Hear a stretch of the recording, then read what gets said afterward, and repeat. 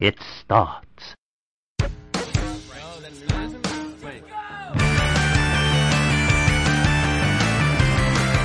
What were we watching?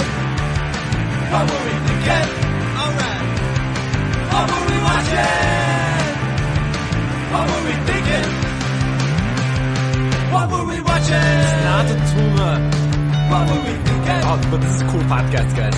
What were we watching? What were we watching? Get down now. Hey, this is Eric Ambler. And this is Cam Seamer, and you're listening to What Were We Watching, the podcast where we take a look back at the pop culture of our youth, analyze its appeal to us as kids and as adults. It's not about good or bad, it's about then and now. And it's all in order to answer the question, What were we watching? What a wonderful phrase. What were we watching? Ain't no passing craze. It means old movies from our younger days. So sanction please our buffoonery. What were we watching? Welcome, ladies and gentlemen. Thank you very much. Bows. Welcome to What Were We Watching? It's episode 150, the big Whoa. 150. We did it, Cam. we did it, and this is our 5-year anniversary of this podcast. That's right. Dropping on the day of. That's right. 5 whole goddamn years of staring at you from across a table That's crazy. and sometimes next to you on a couch in the early days. That is crazy. 5 years. Yeah, that has gone by fast. Way too fast. It's gone by so fast that, you know, we could consider things that we watched not too long before we started podcasting as subjects for this podcast. It's like we just walked over a log and aged in a montage. Oh my God, we sure did. We just skipped over those wastrel years. Got to the important part. Yeah. We're always fast forwarding to the important parts. And because it's episode 150 and it's the 5th anniversary, we have something very special to share with all of you, a movie that's very close to both our hearts. The Lion King.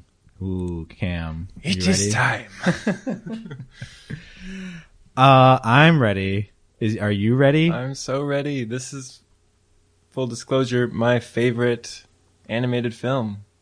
Favorite Disney movie, favorite animated film. So you're going for favorite animated film. Is it your favorite film?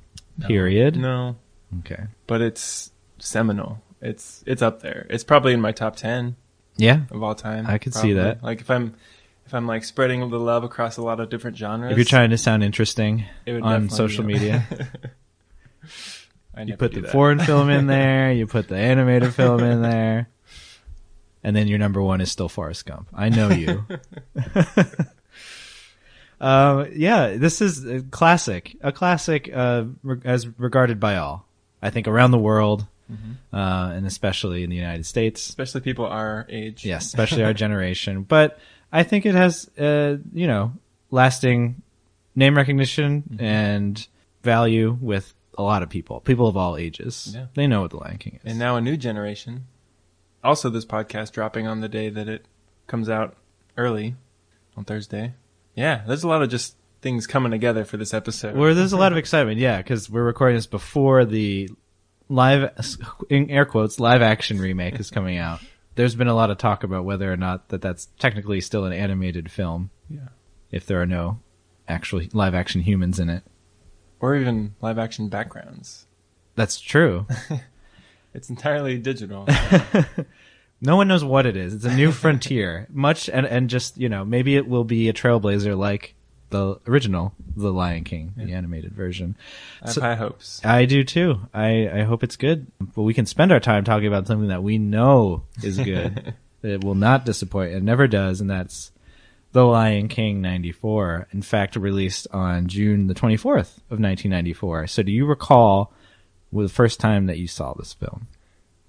I feel like I've just seen it so many times. I'm pretty sure I actually must have seen it in theaters. I don't remember that specifically, but I think I had to have because I lived in one house when it came out, and then when it came out on VHS, we had moved and I had lived in a different house.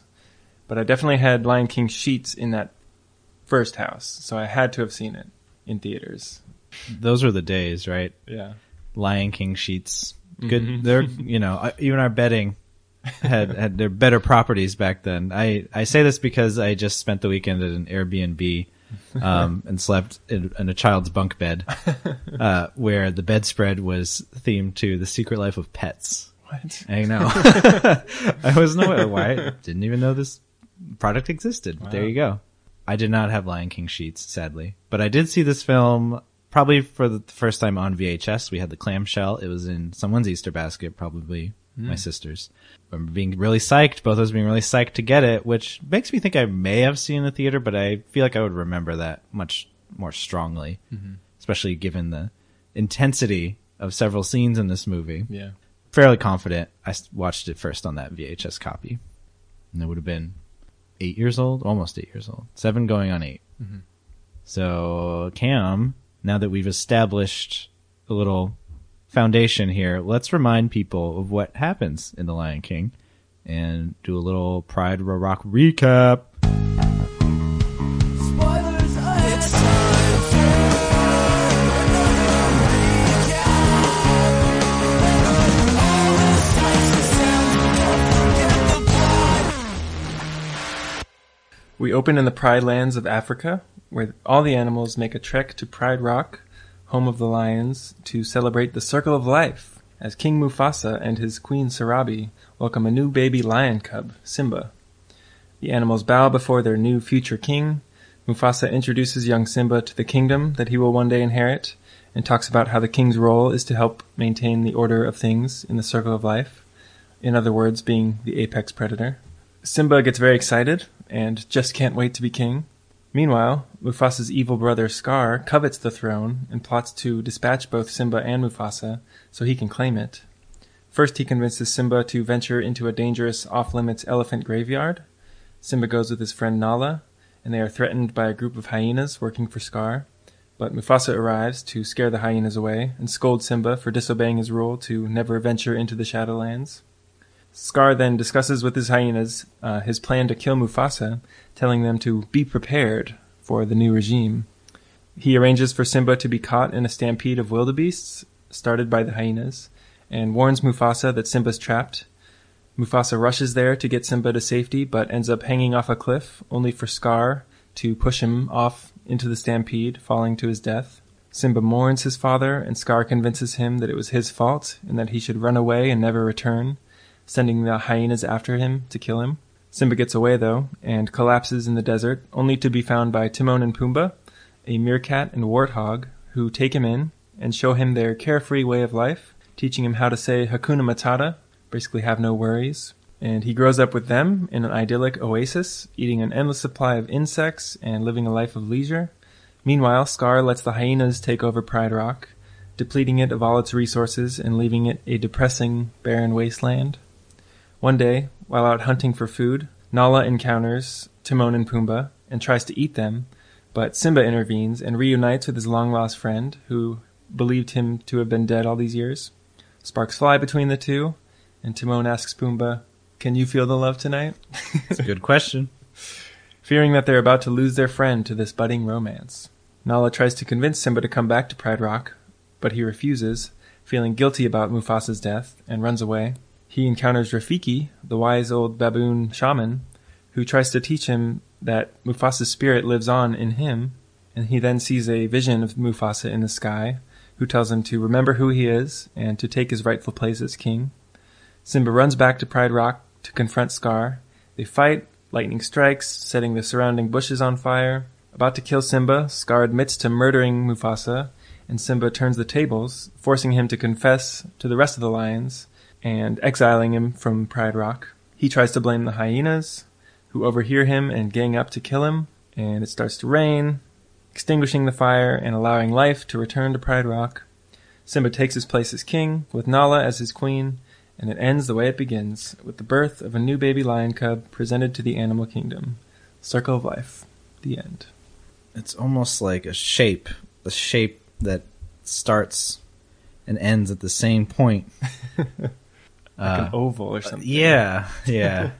Something oblong, perhaps. Well, that was a great recap. Thank you. Mhm. Calling out all those wonderful songs, which we'll talk about. I had to. Is that a good place to start? The soundtrack of this movie? Or Sure, yeah. Yeah, definitely a cassette tape that I owned and just wore out. I loved every single song. Did you have any favorites? I was a big Hakuna Matata fan. Yeah. Yeah. We even learned it in Spanish when I was in Oh, really? 9th grade, which was a fun way to learn that language, even though it's completely pointless to like, know how the words to that song go. And I have a lot of good memories of Can You Feel the Love Tonight because my sister Amy, friend of the pod, had the sheet music, piano sheet music for that Elton John version. Okay. So it was like the pop version. Yeah. And I have vivid memories because she would play it a lot, but also the cover for that sheet music, the cover art is like way better than the VHS even. So the VHS is iconic, that scene from the beginning of holding up the baby cub, but the sheet music has, it's Simba standing on Pride Rock, you know, taking his place as king with all the animals, and then that heavenly image of Mufasa in the clouds in the sky. Nice. To me is a more representative for the film as a whole. Yeah. So that is something I'll never forget. Yeah. And That's awesome. yeah, and just hearing that on the piano like every day for several months. Yeah. I think my favorite as a kid was Just Can't Wait to Be King. Oh my god, yeah. It's just so much fun. And I think as a youth, I can, you know, I could relate to Simba's energy and just like wanting to grow up and wanting to do whatever you want. Just Yeah, kinda it's like it's kind of bratty, but it's still Yeah. appealing. yeah. And it's the most colorful part of the movie, you know. The whole background changes. It just like pops into this kind of vibrant, like African patterns, and it's just really visually striking. That's when you see all the animals too, which I was big on at that age. Yeah. I remember going to see this one. There's like this kind of, I don't know, days before the internet streaming video. There used to be this thing called the Jason Project. I don't know if you remember this or if this was just in certain parts of the country, but you would go to some auditorium that would be sponsoring this show, this quote unquote show, because it was actual scientists like somewhere in the world doing research, and they'd have a remote video link and like talk to you, and like you could go and ask questions. And it was usually at some kind of college or educational institution. And I remember going one time when they're in the rainforest and like sitting and waiting while they talked about plants, and like the like remote cameras is trained on like the jungle and nothing's happening. And I'm asking my mom, where are the animals? Where are they? She's just like, we can't just make them appear, because I was trained by movies like The Lion King to expect all the animals to be hanging out with each other, just popping out, No, they addressing the camera. They create like living totem poles where they just stack up on top of each other. Yeah. And sing songs. Yes. Or they just walk around together. Like that opening is also so iconic Yeah. for Circle of Life. Yeah. Yeah, it's Priming it's, you. Yeah, it's like a Mecca, Pride Rock, all together. It's like the animals all put aside their differences and come to this meeting spot. I'll have more to say about that. But back to Hakuna Matata, I was really into Timon and Pumbaa as a kid because they're the silly part of the movie. They're the part that appeals most to children. Yeah. And they're great. They're so hilarious. Oh, yeah. But I think what I liked the most, you know, even more than that, was them singing a snippet of The Lion Sleeps Tonight, Oh yeah, which it's is so another good. very kid-friendly song. And Yeah. especially Timon's like dance moves during that seemed like the coolest dude ever. I love when he cuts himself off when he notices Pumbaa's gone. He's like, about Pumbaa? He's even vamping like, you know, I Yeah. can't hear you, buddy. Back me up. Yeah. I learned how to perform. Timon, one of my first inspirations. Did you watch the Timon and Pumbaa show? No, I was aware of it, but I was not a watcher of cartoons. It might have been like only on the Disney Channel at the time, I think you're right. which we did not yet at my Yeah, home. I feel like I got that channel later in life, and I think maybe my sister was, you know, watching TV when it was still airing, so I caught some of it. But Was that the only TV show in our era? in our time, yeah, Because I know there's something newer, yeah, there's the newer one, The Lion Guard. which blew my mind when I Yeah. heard about it. I know.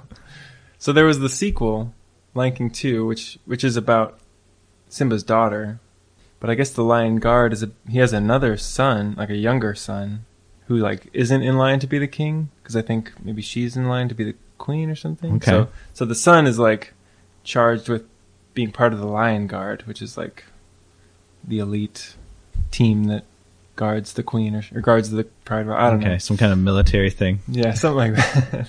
good Yeah, for I've the never kids. caught it or anything, but for the they're keeping it alive. the cub who's not going to be the main event. Yeah. But there was no so there's a Timon and Pumbaa show, but there's no like Aladdin style like no, Adventures not of just Simba. like, no. Those those were big enough for movies, right? Yeah. Sequels. In fact, I don't even know if Simba ever appeared in the show. I can't remember. They're holding that back Yeah. for like a big sweeps episode. I feel like the Timon and Pumbaa show definitely like took them out of just Africa. Like it felt a little more traditional cartoon. Like I feel like I want to say they like went into the real world sometimes and like they'd like go to the mall and stuff. This sounds This sounds like someone got high. That's so weird. Yeah. That almost seems like bumpers on some other kind of show, or Mhm. like little movie theater promos, Yeah. like Timon and Pumbaa eating popcorn, Yeah. wearing 3D glasses, and telling us not to talk on our phones in the theater. Well, it's funny that you say that because in my preparation for this episode, I did catch The Lion King 1.5, one of the other animated sequels that talks about what they were up to during the events of The Lion King. You know, when they're not on screen. Yeah. It's pretty good, actually. It's actually maybe the best direct-to-video Disney sequel that I've seen. But there's definitely a meta kind of. I don't know if it's I think it bookends the movie where they're like sitting in a theater watching the movie that we're watching, and they're like fast forwarding it and stuff. Oh, like the Muppet movie. Yeah. Oh, they're fast forwarding it even. Or they're like Like they get to it playing at the with it. end and then they rewind it because someone Okay. wants to watch it again. Or I see. something. Yeah. Throw little Spaceballs in there too. Yeah. So yeah, they definitely kind of like were a little looser with Timon and Pumbaa, a little more meta and pop culture savvy. Yeah, that was their role for a long time in the Disney universe. Yeah. I feel like that has been taken over by. I'm trying to think of the characters that would be kind of for the meta for the Yeah. for the kids. These days, I don't know. Maybe Wreck-It Ralph is kind of like Oh, that, and all his friends. I feel like there's always one in every Disney movie, like the genie. Well, There's always yeah. someone that's like a little like more aware of the audience and kind of a little more winky. I think this is the point I was going to make. Like, that's the genie effect, really, is what Yeah. I'm calling it.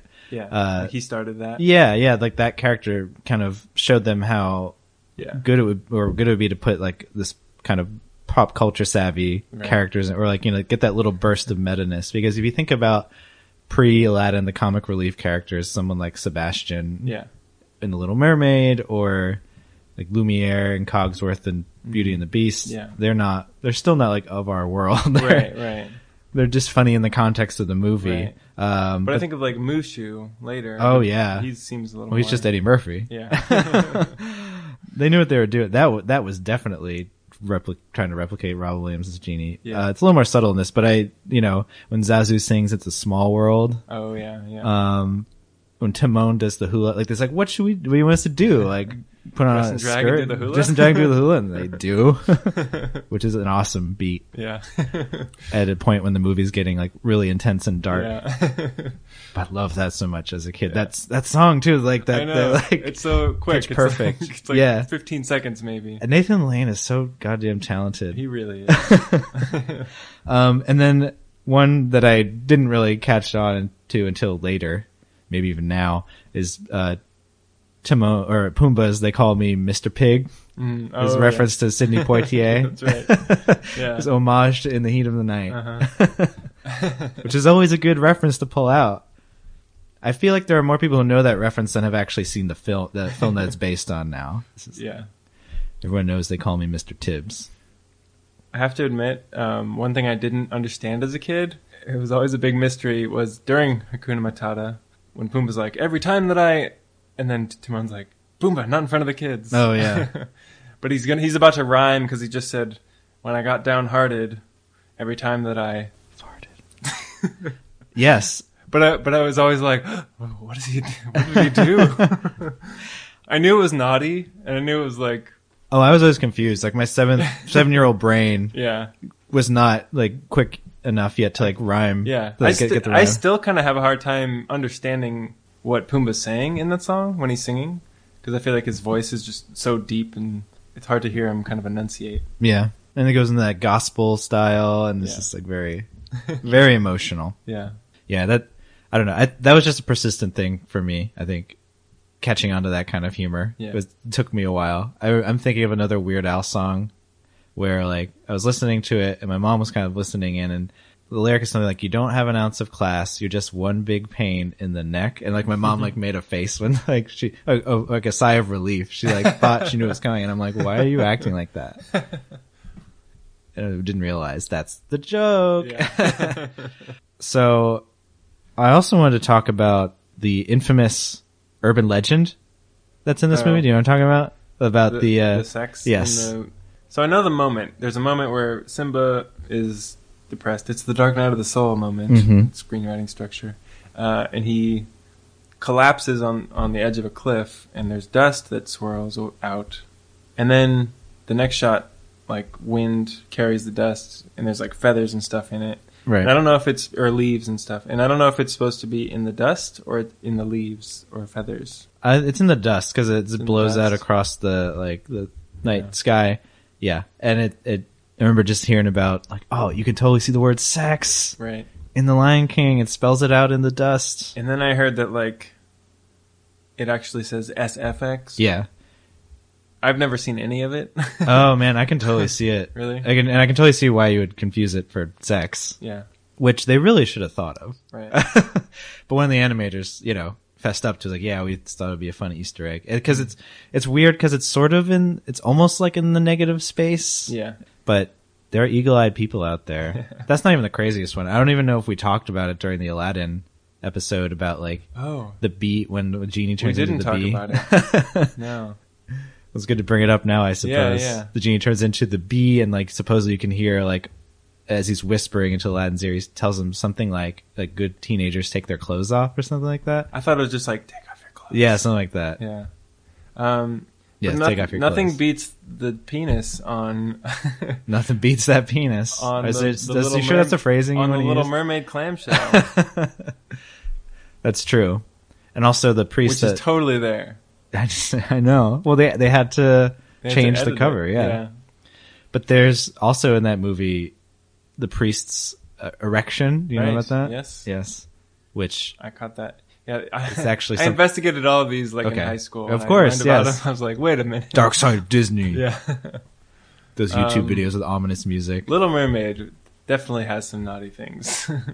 I don't know about these other ones. I'm not sure. They seem like they could be innocent, but What more is in the Little Mermaid besides the well, just those two. Those two are the enough. dick cover? Well, I don't think the priest thing is actually real. Like, I don't think he's actually getting a boner.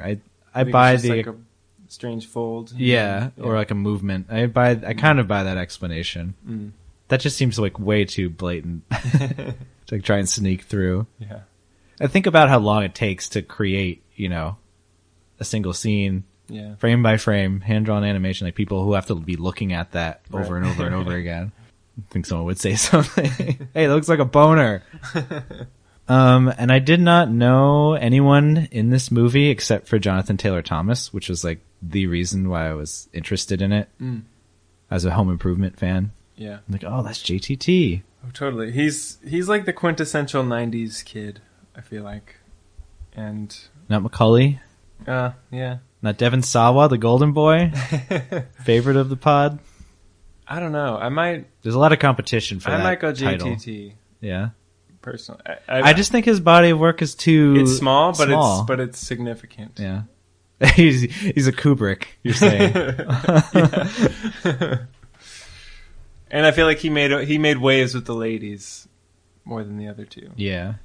But I just think, okay, so like Macaulay Culkin, for just being active for maybe just half the decade, left such a huge impact. Like he's the child star that everyone would be compared to for like another 10 years. That's true. He really set the standard. Changed Probably, the game. Yeah.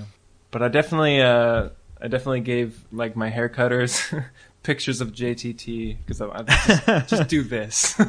Oh man. I really wish I could have done that at some point in my life, but I was just never in that phase to like bring in a photo and be like, I want this. It never quite worked Of course out that not. way. Of course not. It's really hard to do. Yeah. Just for a hairstylist, just to Yeah. is like that's not how it works. but it's good inspiration. Yeah. And he is so good in this, actually. Like, great child voice acting. Especially the Mufasa scene. Yeah, it's pretty good for something that could just be kind of like a stunt. It's really Yeah. pretty good. Yeah. Jerks my tears. Okay, this is a lot of penis talk already in this podcast. Talk about tear ducts. Oh, yeah.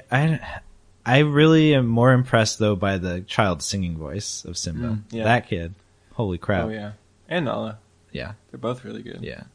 Do you know if the speaking voice for Nala is the same as the singing voice? I've always I'm not sure. wondered that, even though that's easy to look up.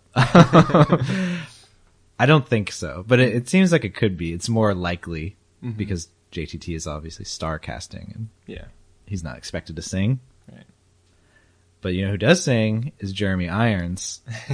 And that was a voice that I, associated solely with this film for many, many years because I was definitely not seeing anything with Jeremy Irons in it until I turned, 16 or something. Yeah. That good old Dungeons and Dragons. Aragon. He's in that. I think so. He's basically doing the same thing as he did in Dungeons and Dragons. I'm pretty sure. Oh man, I could be wrong. it But- sounds right. And then James Earl Jones, that was the second person that I realized because then I got into Star Wars a couple years after The Lion King. Like, oh, that's Darth Vader's voice. I think I would have known that because of The Sandlot and Field of Dreams, which Oh, I yeah. would have seen before this. I mean, I already knew about The Sandlot, but I still didn't connect those dots. Yeah. He's Mufasa. He doesn't look like James Earl Jones. But yeah, I was just obsessed with this movie. There are very few movies that I've ever watched twice in one day. Oh my. I could probably count on one hand those movies. This is one of them. This, like, when I got this on VHS, for a time, it was like every day after school. I watched it that much. Whoa, cool.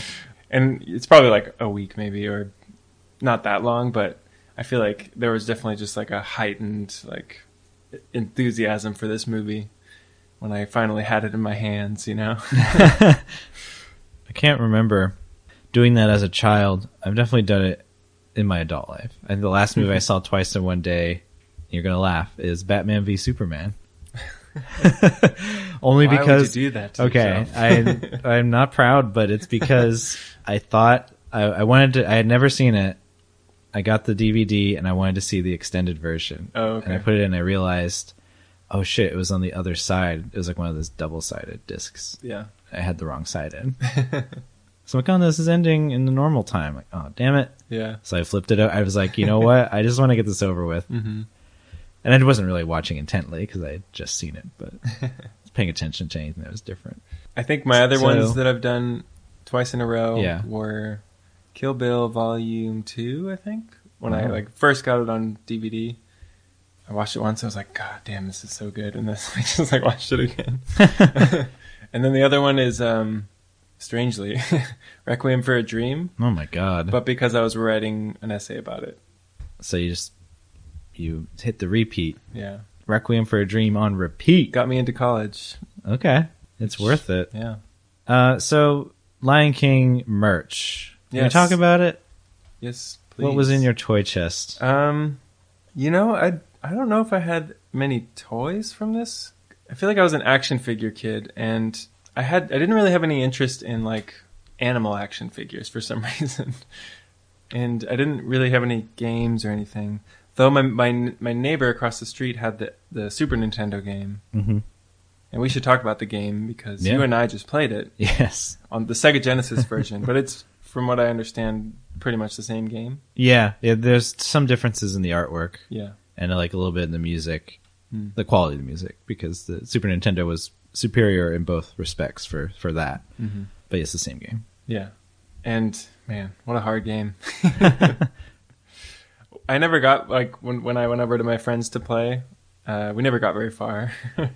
I just remember like the first maybe 2 or 3 levels, but we went through it. It's an You and I. insanely hard game. Okay, so I would also play it. Like I had a friend who had it.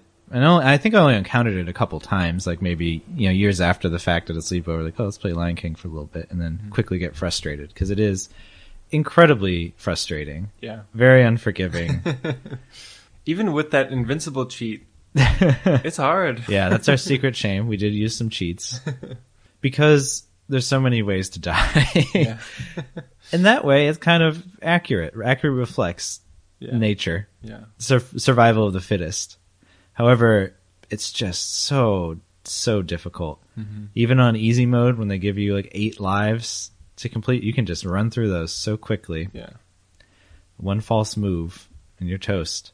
But man, it's a beautiful game. It kind of came It late. really is. It kind of came late in the life cycle of both the Super Nintendo and the Genesis, so Yeah. it's like kind of using those hardware to its fullest capacity. Right. Yeah, it's like when PS1 and 64 were coming out. Well, they're on the horizon. So, It was yeah. like, like a year before Sega Saturn, Okay. a couple years before Nintendo 64. Yeah. But the graphics are amazing. It's so Yeah. fluid Yeah. and perfectly replicates the art style, the animation style of the Yeah. film. And the music is amazing. Yeah, Like, it's it nice. It gets all the good songs from the movie, like even the score, like the really awesome score cues, those Hans Zimmer cues. Ah, I love the music in this movie so fucking much. But yeah, that's like, it's some really impressive 8-bit versions of the Lion King music. Yeah. Highly recommended. And If just you like the looping. soundtrack, just like check out the 8-bit. And if you like hearing it over and over again, because you will, as you struggle to complete the challenge. Well, did you have a favorite level when we were going through it, or ones that you enjoyed in particular? I think it's my nostalgic talking, but I think that first level where you're just kind of like jumping on it's very green, Yeah, that level. Pride Rock. Pride Rock. I think I just have nostalgic attachment to that level in particular. Well, the first 3 for sure, because those are the ones you could probably see. Yeah. The only ones that you probably got Right, to see as a right. kid. This But- is before like save points and stuff. Yeah, and because I loved the "Just Can't Wait to Be King" scene in the movie, I like that. I liked that Yeah. level as well. That- which is one of the that's- harder levels. Yeah, it's so hard. And there really is no reason to be, because it's the Yeah. second level of the goddamn game. Like, come on. But it's very difficult. And yeah. I don't know. I was never, I wasn't that into platformers as a kid. I had Sonic games, but other than that, I wasn't doing sports and stuff. So I didn't understand like how and why you were supposed to beat a game in one sitting, basically. And I'm still kind of curious to know. I don't know if you were into that, or if we have listeners that could write in. Like, did you just like leave your TV on, like go do something else, or go to sleep? Like, how could you possibly beat a game that takes I think I just 6 hours to beat? In I one just sitting? never did it. Like, Yeah. there are games in my life that I just left lingering, because I could never get that far. It's like if it's literally impossible to beat a game like in less than 6 hours or something. Like, how? I guess like on a weekend you could Yeah. go stake out that time and just keep doing it. Yeah, but back then especially when you couldn't save. I don't know. like, why? It's weird. Why and how? Answer my question. What were we watching at gmail.com. I will say I was a little disappointed with the music as the game went along, because I Yeah. feel like they kind of run out of songs, and then it eventually just kind of becomes like empty percussion. We did notice that, yes. We sampled every level. Yeah, We didn't get through like every level, but because that would just be insane. but towards the end, Yeah, towards the end, it just Kinda, starts like, getting loses some very steam. repetitive, which they just should have, used some of the same music again. It's Yeah. good music. yeah, Oh well. But the ending's pretty cool. Yeah. You're fighting Scar. The lightning is happening, and the thunderstorm. Mhm. And the bonus levels with Timon and Pumbaa, lest we Mhm. forget, collecting bugs. Gotta have some Timon and Pumbaa in the game. Oh, and the audio samples are good too. Like there's little Oh, yeah. snippets of dialogue. yeah. I like how you boot it up and it starts. Yeah. I was always partial to Rafiki when you choose to continue. The king has returned. Yeah. Did you ever catch the IMAX re-release in 2002? No. I did. I went back to the theater. They were doing IMAX re-releases in 2002? Yeah. Wow. That's not even that long after the movie came out. No? It seems like, 8 years. not even the 10th anniversary, yeah. Yeah, I don't know what the occasion was, but that's when they put in the new song, Morning Report, which for the record, I'm not a big fan of. I've never heard this song. So it's during the scene when, at the beginning, when you remember the pouncing lesson? Mm-hmm. When Zazu's like, here's the morning report, and then Yeah, he just drones on about he's boring droning on. stuff. But in the new cut, he sings a song about the morning report, and I don't know, just Mr. Bean's big moment. I can see why they cut it, Yeah. and I feel like it kind of ruins the tension of the pouncing. Better without it. Don't need it. Cut it. Poor Rowan Atkinson, though. Yeah. Oh, but he's so good and Just Can't Wait to Be King. Yeah. I love his part in that. He's other moments to shine. Yeah. Simba? Yeah, I didn't really have any merchandise from this movie. Definitely none of the toys. I didn't have the game. I slept in it, man. Yeah, clearly. No clothes or stuffed animals or anything. But Yeah. that's why the VHS was everything to me. And I was able to get a copy for this recording. And watching the trailers before the movie really brought all the memories flooding back. Yeah, that that Pocahontas trailer. Yeah, there's a great Pocahontas trailer which replicates basically the success they had with the Lion King trailer, in that it's just a music video of like the powerhouse song, Yeah. and that's it. You get like the whole thing. Yeah. Very clearly what, their strategy. Yeah. It worked for this one. Yeah. But I also love the Disney World commercial, which seems insane because it's about these two young kids, like one's older brother and younger brother. One's explaining basically what Disney World's all about because he's been there before, but it's the little brother's first time coming up on a family vacation. And they're making fun of the fact that this little kid sounds so like wise and mature. He tells his brother, he's like, "Oh, you're going to love it." Brings out the kid in you. There is no footage of like what is actually at Disney World, which seems like the most insane marketing strategy today. Yeah. Like, I don't know, back then they thought it Just might... hearsay. Yeah, like back then it's still like more mysterious because information was so much harder to come by, especially for a little kid, that like, you don't know what it looks like. You just kind of want to imagine. Myth Yeah. of Disney World. You just kind of like want to imagine what it looks like, because you can't go on the internet and like Google search some images of Space Mountain. Like, you just have to hear about it, read about it. Yeah. But that was wild. Just like, wow, they're not even showing a single ride. Like, how could a kid be excited about this? Yeah. It's just that mystery. Where's my Lion King dark ride, by the way? That's a good question. Actually, now that I think about it, I feel like the 90s, which is the best Disney period, is vastly underrepresented at Disneyland. Yeah, in terms of the animated movies. Yeah. Yeah, well, they do have that Little Mermaid ride at Which California is Adventure. Newer. Yeah, like the last, I don't know, 10 years. Yeah. But But like, there's nothing for Hercules or Pocahontas or Mulan. they used to do parades for all that stuff. That's what I remember. Like going to, or like reading the literature in that era, there was like the Zero to Hero parade for Hercules. There's the Festival of Fools, which actually sounded pretty dope for the Hunchback. That sounds appropriate. Yeah. Well, they had the stage show for the Lion King called Festival of the Lion King. Oh, you know what? It was like a scaled down version of that Broadway. Yes, I've seen that. Yeah. I've never seen the Broadway show, which I want to talk about. But I think I was at Disney World when I saw that. He's at the Animal Kingdom. Yeah. But yeah, so the stage musical has amazing music. I've listened to the soundtrack, and there are some just absolute bangers that I really hope they put in the new movie. I know they're putting one, or it's on the soundtrack, He Lives in You, which is my favorite track from the musical. It's so powerful. I love it. I just hope it's not relegated to the credits.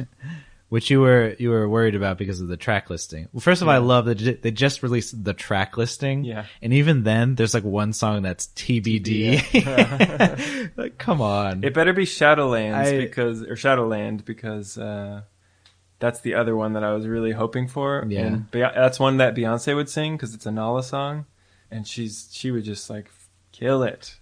And if What if it's Morning Report? oh my god. Yeah, they're gonna have a big Beyonce banger. Do you think they wrote a new song for this movie though? That's what I heard that they were gonna do. So it's probably that, which means probably no Shadowland, unfortunately. That's But too I bad. hope I'm wrong. Maybe it's just new verses for Shadowland. Now you gotta go for that Oscar, bro. You gotta have an original song. You're right. You hit the nail on the head right there. Although maybe that's what He Lives in You will qualify as. I don't know what the rules are on that because it's never appeared in a movie before, even though it's Actually, it has. existing It's been song. in. They put it in the second Lion King 2. Oh, Simba's Pride. Yeah, and it's a very weak version of it compared to the Oh, shit. Broadway one. Shots fired. Just doesn't have the energy. Doesn't have the stilts. Yeah. Big puppets. We'll see though. We'll see. I am genuinely excited. Actually, I was very wary of a remake because I think it's a perfect movie. How do you improve on that? But the way is to incorporate these amazing songs from the Broadway show. Yeah, they have some equally strong material. Yeah. Just sitting out there Yeah, to expand the movie. yeah, Yeah. But even as a kid, I knew how well this movie flowed. It was like I was never aware of time Yeah. watching this film. Just like one scene just flowing perfectly into the next. I think as a kid, like before I really kind of studied films, and I was just like, this is a perfect movie. It has everything. It's got laughs, it's got drama, it's got romance.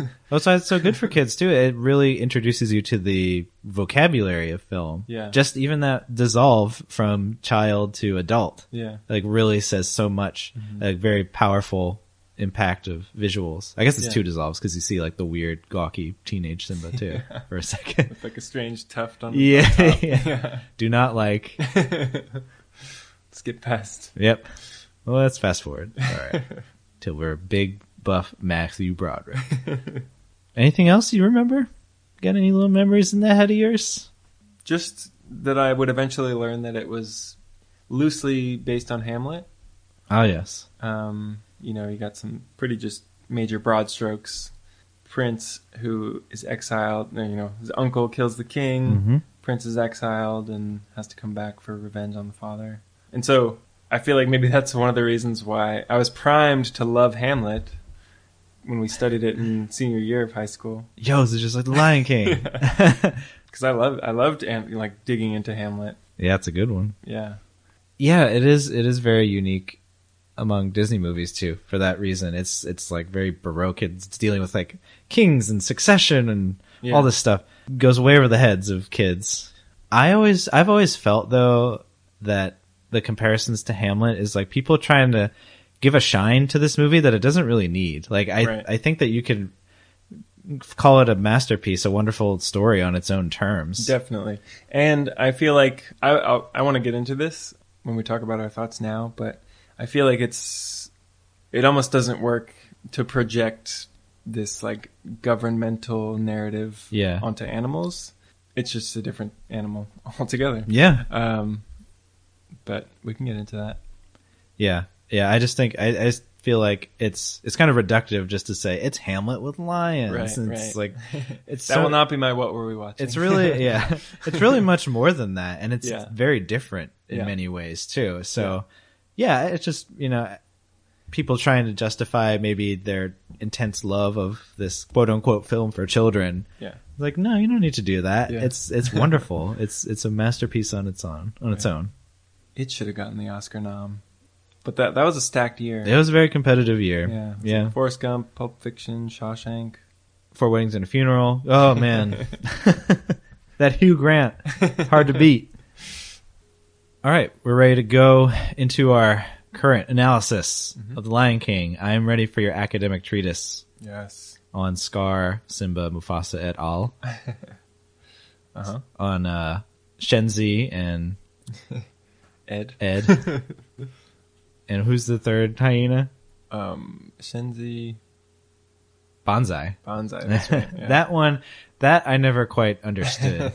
Why is there... It's got a Z in it, I guess, well, you go from Shenzi, which actually sounds African, Yeah. then to I believe it Bonsai. is. Yeah. Bonsai, and then, Ed is already supposed to be the comedy one. Right. And Bonsai is Cheech Marin, and I don't understand. I don't get any of that. It's still a Whoopi. mystery. That's a name that did you know Whoopi back in the day? Don't know if I had seen any of the Sister Acts by then. I don't think I really knew who Whoopi was. It really is my first introduction to a lot of these people. Yeah. definitely did not know who Moira Kelly was either. It'd be many years till I found out who she was. So upon rewatching, the first thing, I'm just now putting it together that, at least when I was watching The Circle of Life at the beginning, that the animals are basically worshipping the sun. It's almost like that could be the circle of life. Yeah. Like a literal circle That brings life. that brings life. From the day we arrive on the planet. Yeah. And just how godlike it's presented. You know, I obviously it's like elevated to the status of, you know, almost mythic and godlike, or heavenly. But yeah, the first shot is the sun. It is a circle. It is the life giver. And I think, I'm just going to jump into this. Perhaps the reason I responded so much to this movie when I was young, and why it still resonates profoundly with me, is because it's pretty much my worldview boiled down to a very simple allegory of the circle of life. So the earth is, you know, naturally a self-sustaining, self-perpetuating ecosystem. And the purpose of an apex predator like a lion is to control the food chain, and facilitate this cycle. But it's when an organism disrupts that and desires more that it fucks it up. You know, when Scar brings in the hyenas and they eat everything, that's when it goes to shit. And humans are basically a wannabe apex predator who took it upon themselves to, you know, crown themselves king of this ecosystem, defying nature, wanting more and more, like wanting way more than we need. We're very much more Scar than we are Mufasa. But I really hope we can be Simba. You know, we can maybe learn our lesson. We don't have to say Hakuna Matata. We don't have to say, let's not care about this stuff. Assume the responsibility that we have to guide the circle of life and facilitate it rather than stop it dead in its tracks. Right. And like Simba, to realize that you're part of something bigger than yourself. Yeah. Which is the whole of Mufasa's message to him, both in life and in spooky ghost form. Right. That like, you know, you come from a long line of these these kings, right? And you're supposed to, you know, not just enjoy kind of the perks of being on top, but you're supposed to, you have a responsibility to take care of everybody, and to take care of your world. It's a great arc. Yeah. And that's why I said, like, you shouldn't put too much stock into the fact that this is like kings. It's kind of presented as this monarchy. I think it's a dangerous idea to take that away, that, you know, it's the bloodline that's important in this. No, it's the fact that he's a lion, and that's the apex predator, and he has a responsibility as a lion to facilitate this circle of life. And that's kind of the way it's presented in the movie too. Yeah. There's very little about like the actual mechanics of monarchy in this. Exactly. There's no lion standing up and saying like, I have a divine right because I am a lion. Right. It's just the natural order of things. Yeah. But it kind of does come on the side of like bloodlines, or at least the direct lineal bloodline, because it's like the shifty uncle is the one who screws it all up. Yeah. Just because he didn't accept his place in the grand scheme of things. It's weird that it had to be his uncle, but I guess that makes it all the more affecting and emotional. Yeah. That's another thing. The betrayal. Is Scar the most heinous Disney villain? Because he gets away with murder. Yeah. He literally murders his own brother. He tries to murder his nephew, a child. Twice. Do any other Disney villains get away with that much evil? Okay, so I feel like in the early days there are some pretty nasty characters. Yeah. Like some of the Pinocchio villains are really unsavory, folks. But recently, and this is like spoilers for Coco if you haven't seen it yet, but the villain in Coco murders a guy. That's true. He poisoned a guy. That's true. Which I was really into it. Yeah. I love the fact that we went back to what I called Old Testament Disney. Like, here is a villain who is just a villain. Yeah. You know, he is supremely evil. He's not to be redeemed. He's just announcing himself as, even though in that movie you don't realize it until like 3/4 of the way through. Mm-hmm. Because I've gotten so tired of that trend that they've used in a lot of recent Disney and Pixar movies where the quote unquote villain, like it seems like there's no villain for half the movie, and then like and then an ally or someone you thought was good reveals himself to be, I'm a villain. Yeah. And they used it over and over and over again. Like, no, like, what? The lesson that you're trying to teach is admirable, that like, you know, you can't ever tell exactly who's bad. But then like once someone goes bad, then they're just like bad totally, like wholly bad. Right. Which I think if you're gonna do that, just have them be bad from the beginning. Corollary to like our Aladdin discussion and how I just love the fact that Jafar is a man with a plan, and like, well, everyone else is kind of like running around doing whatever. He's always advancing his plot in like any way that he can. Scar is the same way, like even better perhaps. Like he is just always scheming from the moment you see him. He's just saying like, I'm an asshole. That is my goal. Yeah. To be an asshole. Yeah. And it's wonderful. That's so good. I like it, especially in a movie like this, where you have very clear lines between good and evil. Let the nuance come later. Like, if it's for children, you know, it's okay, I think, to have things that are this obvious, Right. this kind of stark. Yeah. That's it. It plays into this kind of mythic quality to it. It's just it is broad, but I feel like that's powerful. It's powerful in its simplicity, you know, the way that myths are, the way that a fable is, or some sort of allegory. Yeah. Yeah. Or a Shakespearean play. Yeah. Like, exactly, you know, it's pretty clear. Yeah. Where the sympathies are supposed to be. And man, the fact that Simba is just so super impressionable makes it even more devastating. Yeah. It's got to be, my heart goes out to him. It's got to be so hard to be a little lion cub. Yeah. When Mufasa shows him, you know, this is all going to be yours. He's like, it's all mine. He's like, well, there's more to it than that. He's like, there's more? He's like not getting it yet. Yeah. That's a good moment. Yeah. I'm also thinking of the darker ones where he's like super trusting of an adult, an authority figure, a family member. Like when Scar tells him reverse psychology. Oh, don't go to the elephant graveyard. Much too dangerous. Yeah, only brave lions go yeah. there. But even worse, I think, you know, to your thesis that Scar is the most dastardly Disney villain, not just the murders, but like the idea that he tells Simba when Mufasa dies that it was Simba's fault. Yeah. And that like his mom won't accept him anymore and that he should just run away. Yeah. Like that is so horrible. Yeah. And because it's so real, like Right. you see people being manipulated like that. And it's not even like there's no purpose to it because he has the hyenas. He's like, oh, go kill him now.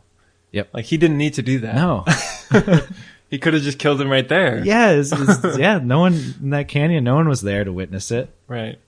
Because in the ensuing years, they all believe Scar's story. Yeah. You know, that both Mufasa and Simba have But died. he had to get that like manipulative dig in there. An asshole. Yeah. Big old asshole.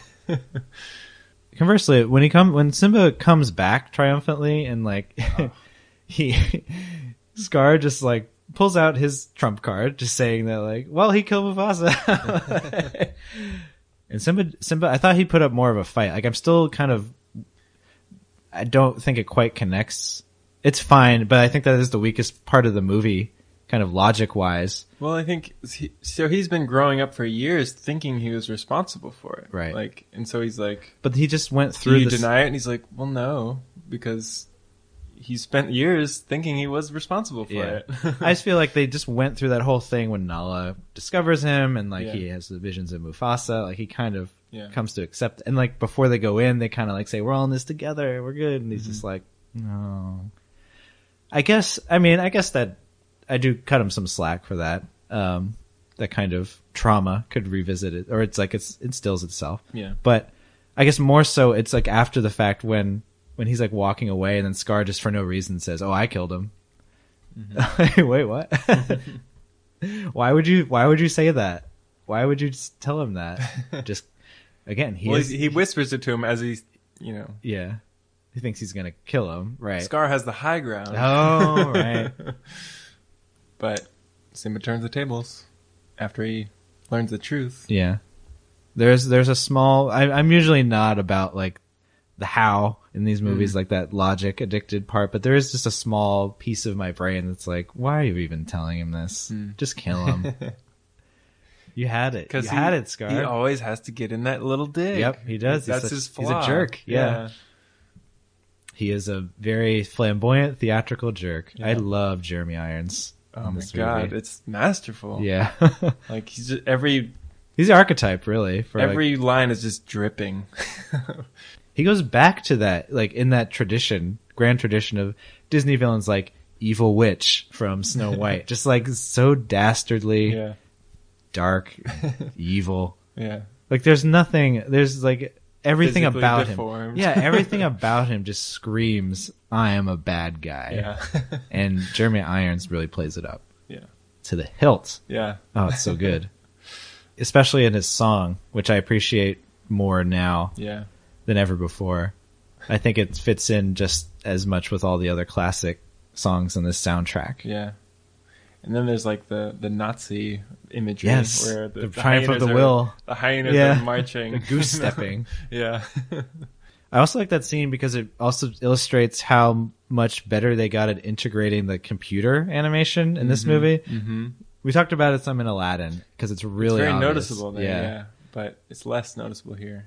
There's some amazing shots, like right from the beginning, like that rack focus on the ants that are carrying the leaves on Oh, the tree yeah. branch, and then the rack focuses to like all the other ones. And it's This is the most beautiful Disney movie ever. I love it so much. it's really so advanced and so ahead of Yeah. its time. Yeah. And it really set the stage. I mean, I really think that the next couple movies after this, like Pocahontas and Hunchback, have parts that are just as beautiful, but maybe kind of I think like Pocahontas, the direction and the palette isn't quite there. And in Hunchback of Notre Dame, it's very sumptuous, but like in service of what? I don't know. Like the story isn't quite there. And like the image and story and everything in The Lion King is supporting each other so Yeah. well. Oh, that reminds me. Something struck me when I was watching it, because I think in terms of screenwriting structure these days, Act 2, usually the first half of Act 2 is like the fun and games, and then the last half of Act 2 is darker, usually visually as well. But I feel like this almost flips that. You know, the first half of Act 2 is like kind of depressing because Mufasa has died. You know, there's like the hyenas, there's the thorns. It looks very hellish. And then the second half of Act 2 is like in this paradise-like oasis. And then love starts blossoming with Nala, and the tension is just, it's like, it's a different sort of story. You know, it doesn't have like your normal beats where it's like, this is the fun part, and now things get dark. It's like, things are dark, and then it's fun, but that's the tension. It's like, Simba's fun is the problem. Like, he needs to assume that responsibility again. And I don't know, I just really respect this movie for kind of like subverting that typical trope, just in terms of a palette as well. Like, it literally is darker in the beginning, and then, you know, at the beginning of Act 2, and then it kind of gets more colorful. I don't know. I Pretty quickly too. Like Yeah. I would say, yeah, the dark half is really only like a quarter at best. Yeah. At least, you know, it turns pretty quickly on that dime once Hakuna Matata is Yeah. introduced into the picture. Yeah. And there's still plenty of like that Dark Night of the Soul moment. Right. I guess sort of happens in Act 2. Yeah. Yeah, it's the end of Act 2. The end of Act 2, right? But that's a good observation. That especially if in a movie for children, that, you know, to have that message about kind of shirking your responsibility, or not, like kind of understanding that you shouldn't deny your destiny, you know, becoming who you're meant to be, which is paralleled too in like, I like when they go back very briefly to the Pride Lands and like Yeah. what it's become under Scar. Yeah. You have that similar set of problems when you try to rise beyond your station too, which is another fascinating thing in this movie that's all about balance and circles Yeah. and the natural order of things. Yeah. They're like, just, you know, if you try to upset this thing that we've got going here, Yeah. it jacks it up for everybody. Right.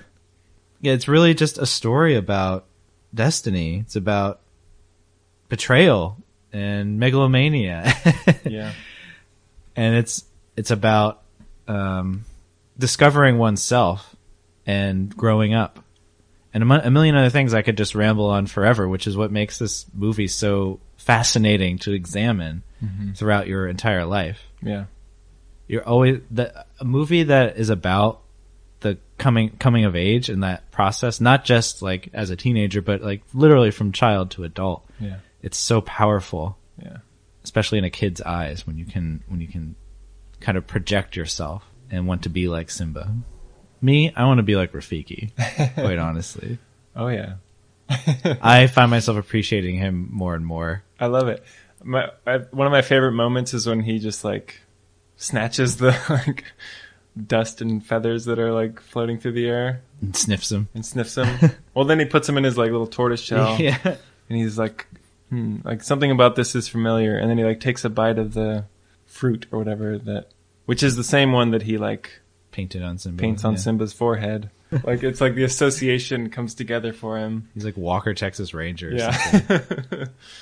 Smells it. Simba's alive. Yeah. It's downwind. Oh, what a shame. Well, I like Rafiki a lot because he's this very sparingly used but very important connective tissue throughout this film and in the arc of Simba. Yeah.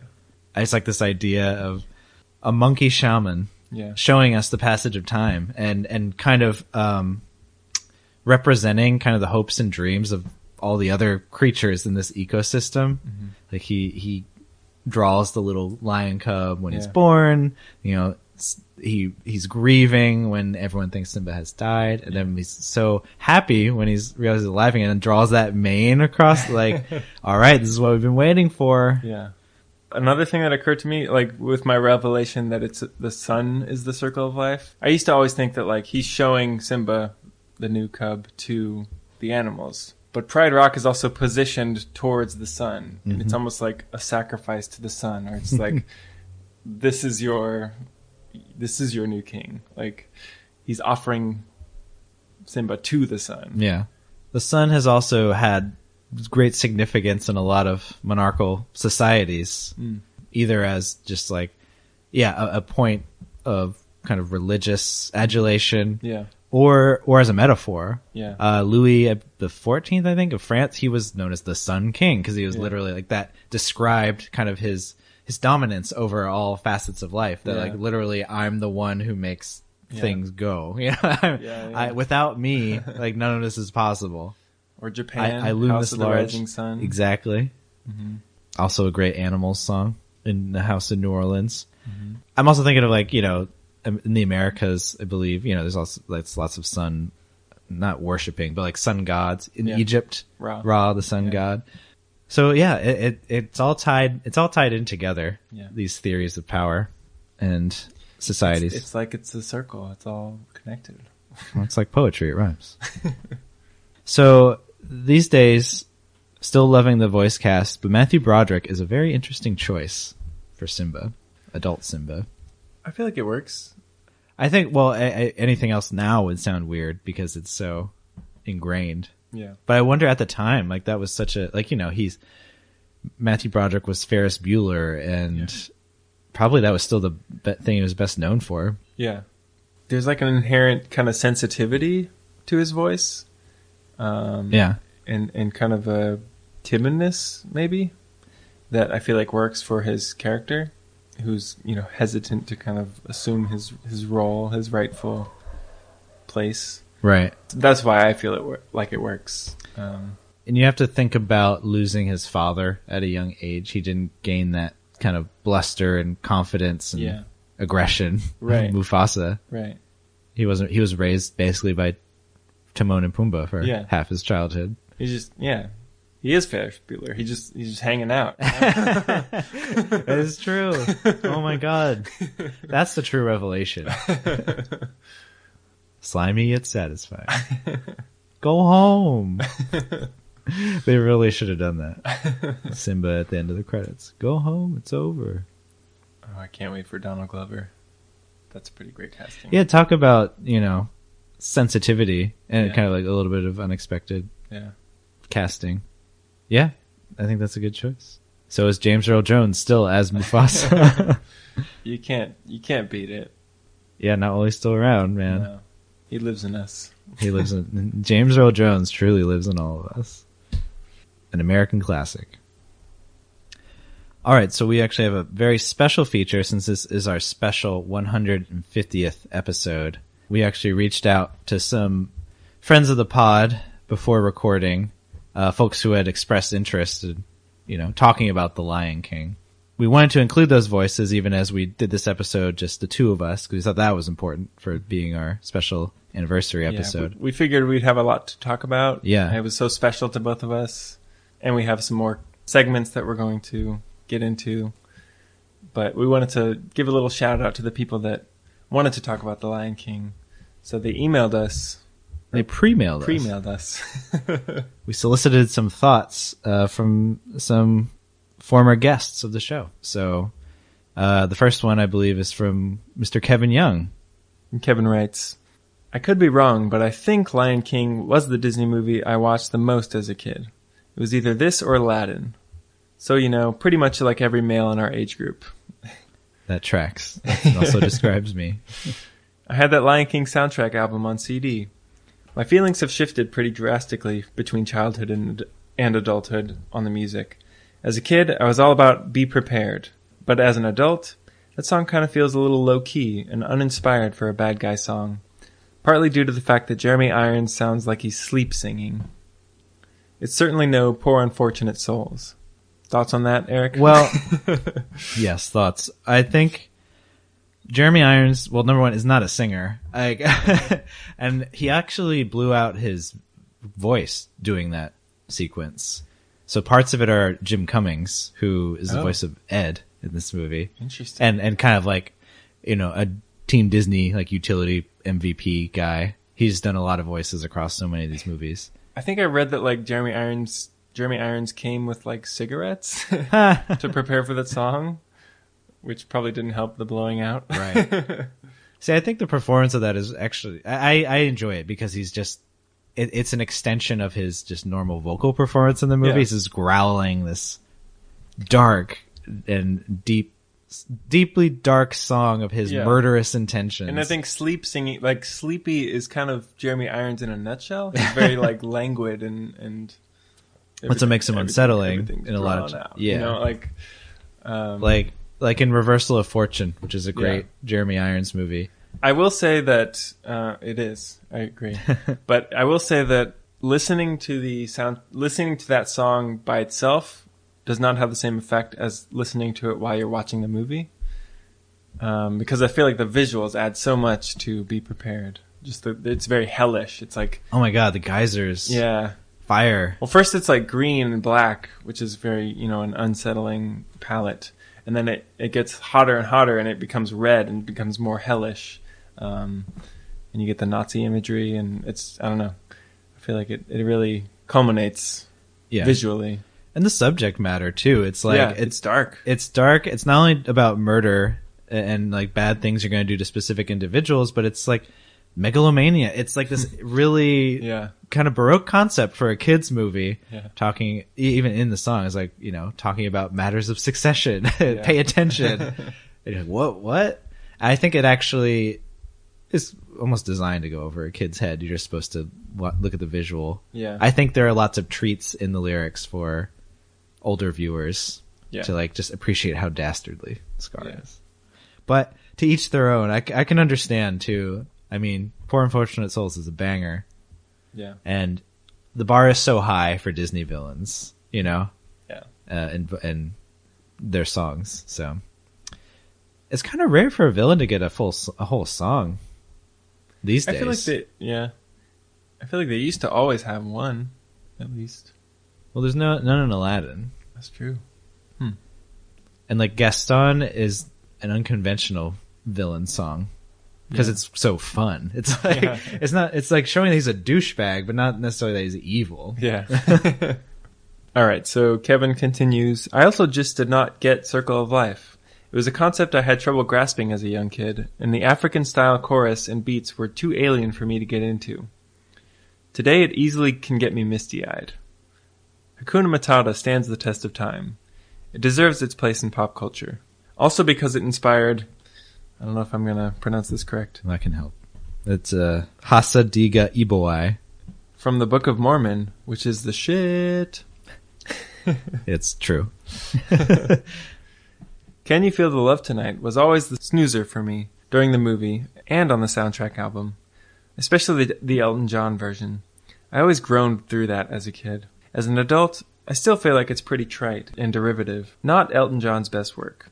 Its best contribution to my life is that it introduced the word vagabond to me. All right, let's start unpacking this. I Yeah. think, Circle of Life is pretty abstract. I think for a kid, at least. I like I said, I I get didn't it. really fully understand it until more recently. Yeah. And then Hakuna Matata, obviously. Yeah. Awesome, always. Can You Feel the Love Tonight? I do remember the music video for this with Elton John, like the white suit, like singing Yeah. in front of the waterfall, and then like intercut with scenes from the movie. Mm-hmm. I actually was digging that. I think I understood that song more. Also, because like I said earlier, it was played on the piano every day in Yeah, my yeah. home. It's, I liked it, and it's stirring. yeah. I still like it. I still have a soft spot. I totally understand what he's saying, though, especially if you compare it to other Elton John works. Yeah. Not his best. But in terms of a pop star, like, teaming with Disney, like, it's pretty good. And Kevin, you just have never heard me sing it at karaoke. Maybe that would... It's my go-to Disney Oh my song god. for karaoke. I don't think I've heard that. Well, I need to. you gotta come out. Elton John version only. None of that Timon and Pumbaa bullshit. What? It's fighting words. Well, in the movie it works, but like I remember once I went to this place that was specifically all Disney karaoke, and they Yeah. had like tons of the songs, and so I chose "Can You Feel the Love Tonight," but they didn't specify like it was the movie version, and I went up expecting the Elton John pop version, Oh. and I'm like, So you had to I am not here to had to perform channel- cartoon voices. you had for to channel Nathan Lane. I am not here to be a clown, sir. But I love the framing device of that song in the movie where they're like, "Oh great, we're going to lose our friend to romance." Yes. Like, and then it ends like, "In short, our pal is doomed." Yeah. Well, it's so endearing. Yeah, and the alternate lyrics are good too. Like I give him props for changing all that for the movie. Mm-hmm. Like when it's going into Simba's thoughts and into Nala's thoughts. Yeah. So like she's like, I can't tell her why I'm right. really out here, and she's like he's holding back. He's Yeah. hiding something. And, Yeah. it's so good in the movie, but it's just another place where I diverge with Kevin. I really like the Elton John version. Yeah. And Kevin, you didn't even mention "Just Can't Wait to Be King." I don't think that appears in your email. Well, we're not done with it yet. So I'd love And let's. I'd love to know your thoughts. I don't want us to. I feel like we're slamming Kevin too much on this email. I really appreciate him. No, I writing do. in. Kevin, I love your song by song. Oh yeah, breakdowns. please do this more often. Yeah. Please always do this. Thank you. All right. Kevin continues. Overall, this movie, like just about all Disney animated features, holds up very well. Like Star Wars, I feel like James Earl Jones lends the movie more gravitas than it would have otherwise based solely on his commanding performance. Jeremy Irons' performance, song aside, also brings a level of menace that makes the emotional moments work in a way they probably would not have otherwise. Plus, I was all about them hyenas as a kid. Hey, do we order this meal to go? Also, I remember reading an issue of Disney Adventures where they had an interview with JTT where he said they somehow made a video of his mom dying and showed it to him to get a realistic reaction when he says no to seeing Mufasa die. Don't know if that's true, but it's stuck with me through all these years. Oh, Kevin, I'm so glad you brought this up because I did research into that issue of Disney Adventures. I remember that too. I remember the Lion King issue. Mm-hmm. It was a special one because they had already come out with an issue that month, I think, and it was like Is that the one with like Simba on like playing with Mufasa on the cover? yeah. Yeah. So yeah, and there's an interview with JTT, and I searched high and low. I couldn't find the actual article, but I found at another website, like I think it was TV Tropes even, where they kind of had this story recounted. And this is the way I remember it going: is that the director told JTT to imagine his mom falling, like imagine like you saw your mom falling off a cliff, and the goof in all of it was that when he recorded the first take, he yelled "Mom" instead of "Dad" as he was supposed to yell, because his director told him, "Think about your mom." Yeah. He pulled a maggot brain. So the Funkadelic song. George Clinton told Eddie Hazel, the guitarist, it's a long song. He told him, for the first half, play like your mama just died. Yeah. And then for the second half, play like your mama just came back to life. Oh my God. It's an incredible song. But that's what it reminds me of. I did not know that. That was a great story. But yeah, I just, I like Kevin's memory too of like a video of his mom dying. Oh my God, yeah. That somehow, yeah. But that's what I could find on that. But I vividly remember that. Disney Adventures. Good old DA. DA. Our old friend. Kevin continues. Also, this just occurred to me. What a perfect episode for you guys to do on your 150th birthday. Yes. We've done this for 150 years. Well, every episode is like a birthday celebration. True. A movie about a kid growing up and revisiting his old home with a new perspective. Last thing, rapper Lil Dicky has a song about the Lion King that I recommend everyone listen to. It's pretty hilarious. I did listen to that today. Yeah. It is pretty funny. I was familiar with that, and yeah, it's incredible too. Yeah. Like the amount of talent and preparation that went into that. It's like, it sounds like a freestyle about the Lion King who just goes through the whole plot. Yeah. And samples a lot of the music that's in the movie. Yeah. He samples Lion Sleeps Tonight mostly. Yeah. But then it gets into like Can You Feel the Love Tonight? Yeah. For a stretch. Recommended. Thank you, Kevin. Yeah, terrific. Thank you so much for that pre-mail about the Lion King. But please send in your thoughts about Just Can't Wait to Be King, because childhood me is very offended that you didn't mention that. Well, yeah, it's true. We can while we're waiting for our next movie that has a soundtrack that you can comment on track by track, we'll take your thoughts on Just Can't Wait to Be King. All right, our second pre-mail comes from my sister, Amy Ambler. And here are her Lion King thoughts.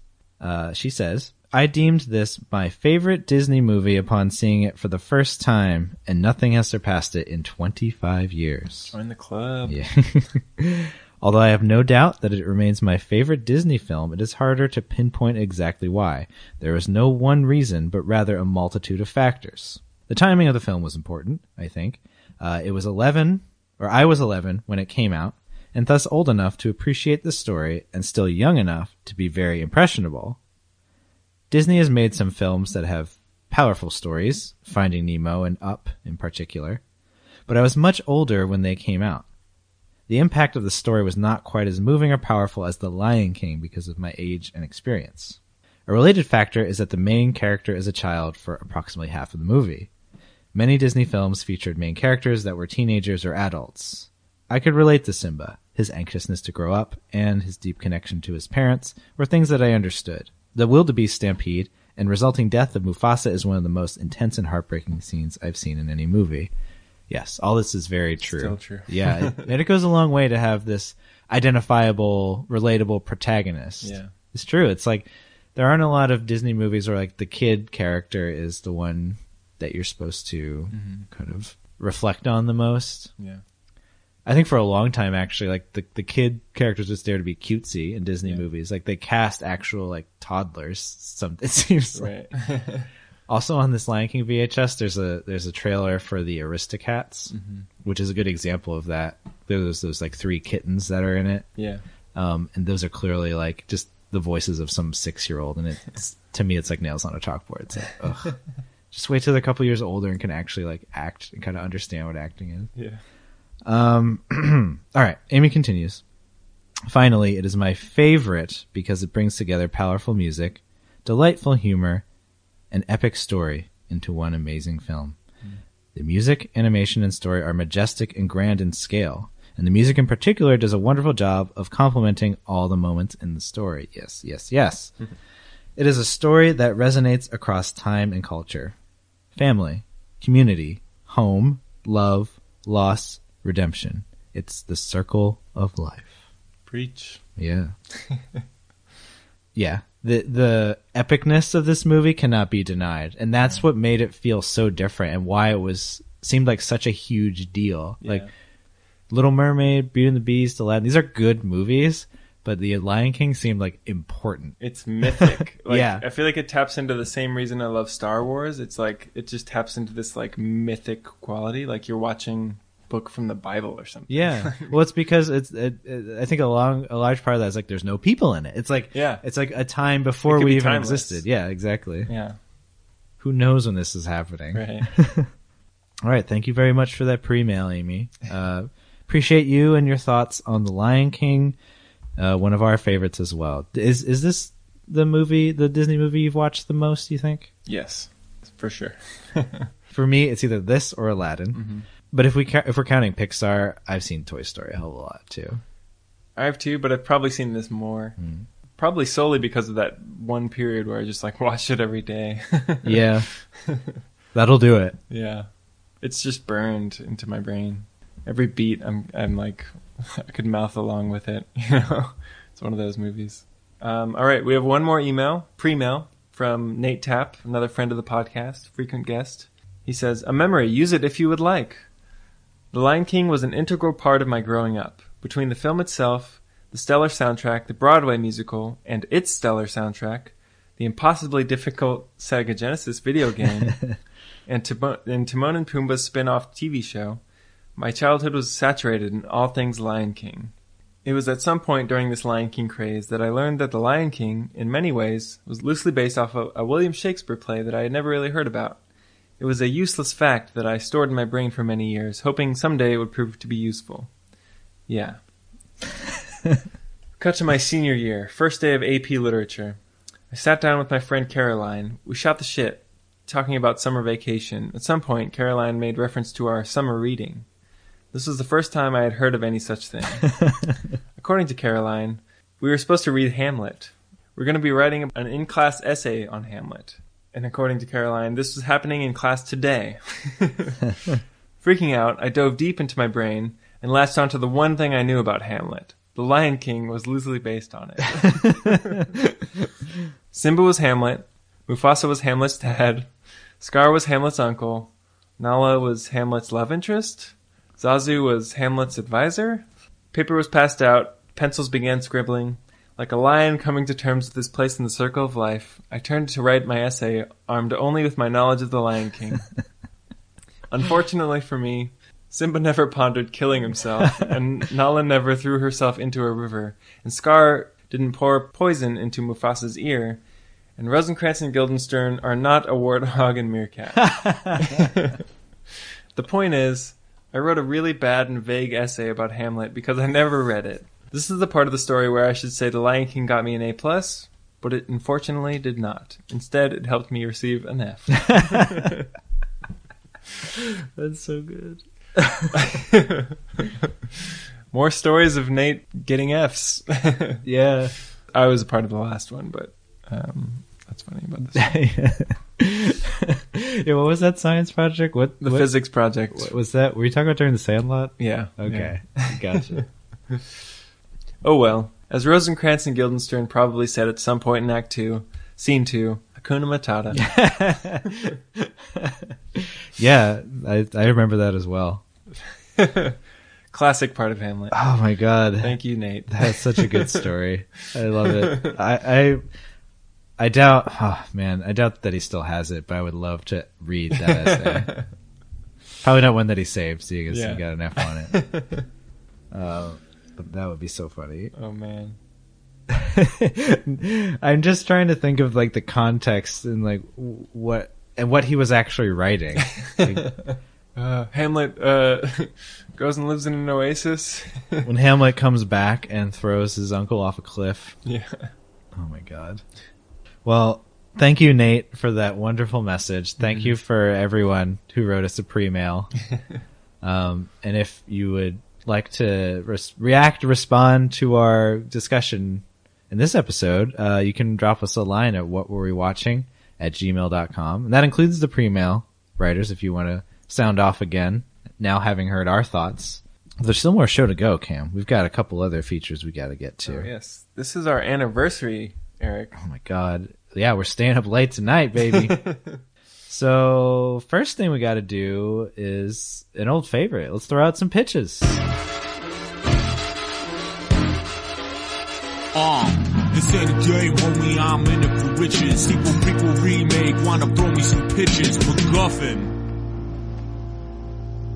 So, I'm assuming we both have very long pitches. Very detailed. Yeah, mine, well, I started mine, but I feel like I also need to kind of improvise the later part of it. Okay. So I can go first, because it might ramble. Riff? Yeah. Play a little jazz with it? Yeah. All right. Alright. Let's hear it. So in our Aladdin episode, I pitched a shared Disney princess universe, where several Disney villains, led by Maleficent, have banded together. And so this is sort of a continuation of that shared Disney universe, using Lion King as an anchor. So Simba is out with his daughter Kiara, who is from the sequel, and her boyfriend Kovu. They're out hunting for food when they encounter a poacher. And this can be either Clayton from Tarzan, McLeach from Rescuers Down Under. Please be McLeach. I was leaning towards McLeach because I feel like his death scene is a little more ambiguous. Like he could maybe have survived that from memory. It's pretty far to fall. Yeah. Yeah, But, it's water. Clayton ain't... Yeah, it's true. Clayton ain't getting back up from being hanged. Clayton. So yeah, let's go with McLeach. Anyways, McLeach shoots Kovu, and Simba tries to hold back an enraged Kiara.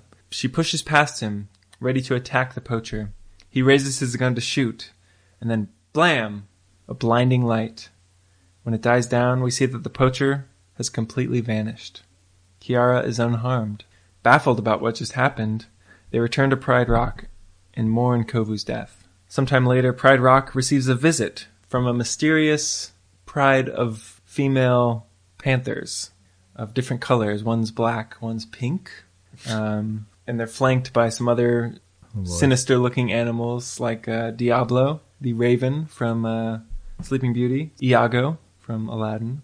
Yeah, so it's just like a bad crew of evil lionesses or panthers challenging Simba for the throne of Pride Rock, and they say we're in charge now, and Simba's steps up to challenge them, and then the black one morphs into a giant black dragon, and it's Maleficent, who has shapeshifted into this panther. It's Black Panther. And then the pink one is Madame Mim.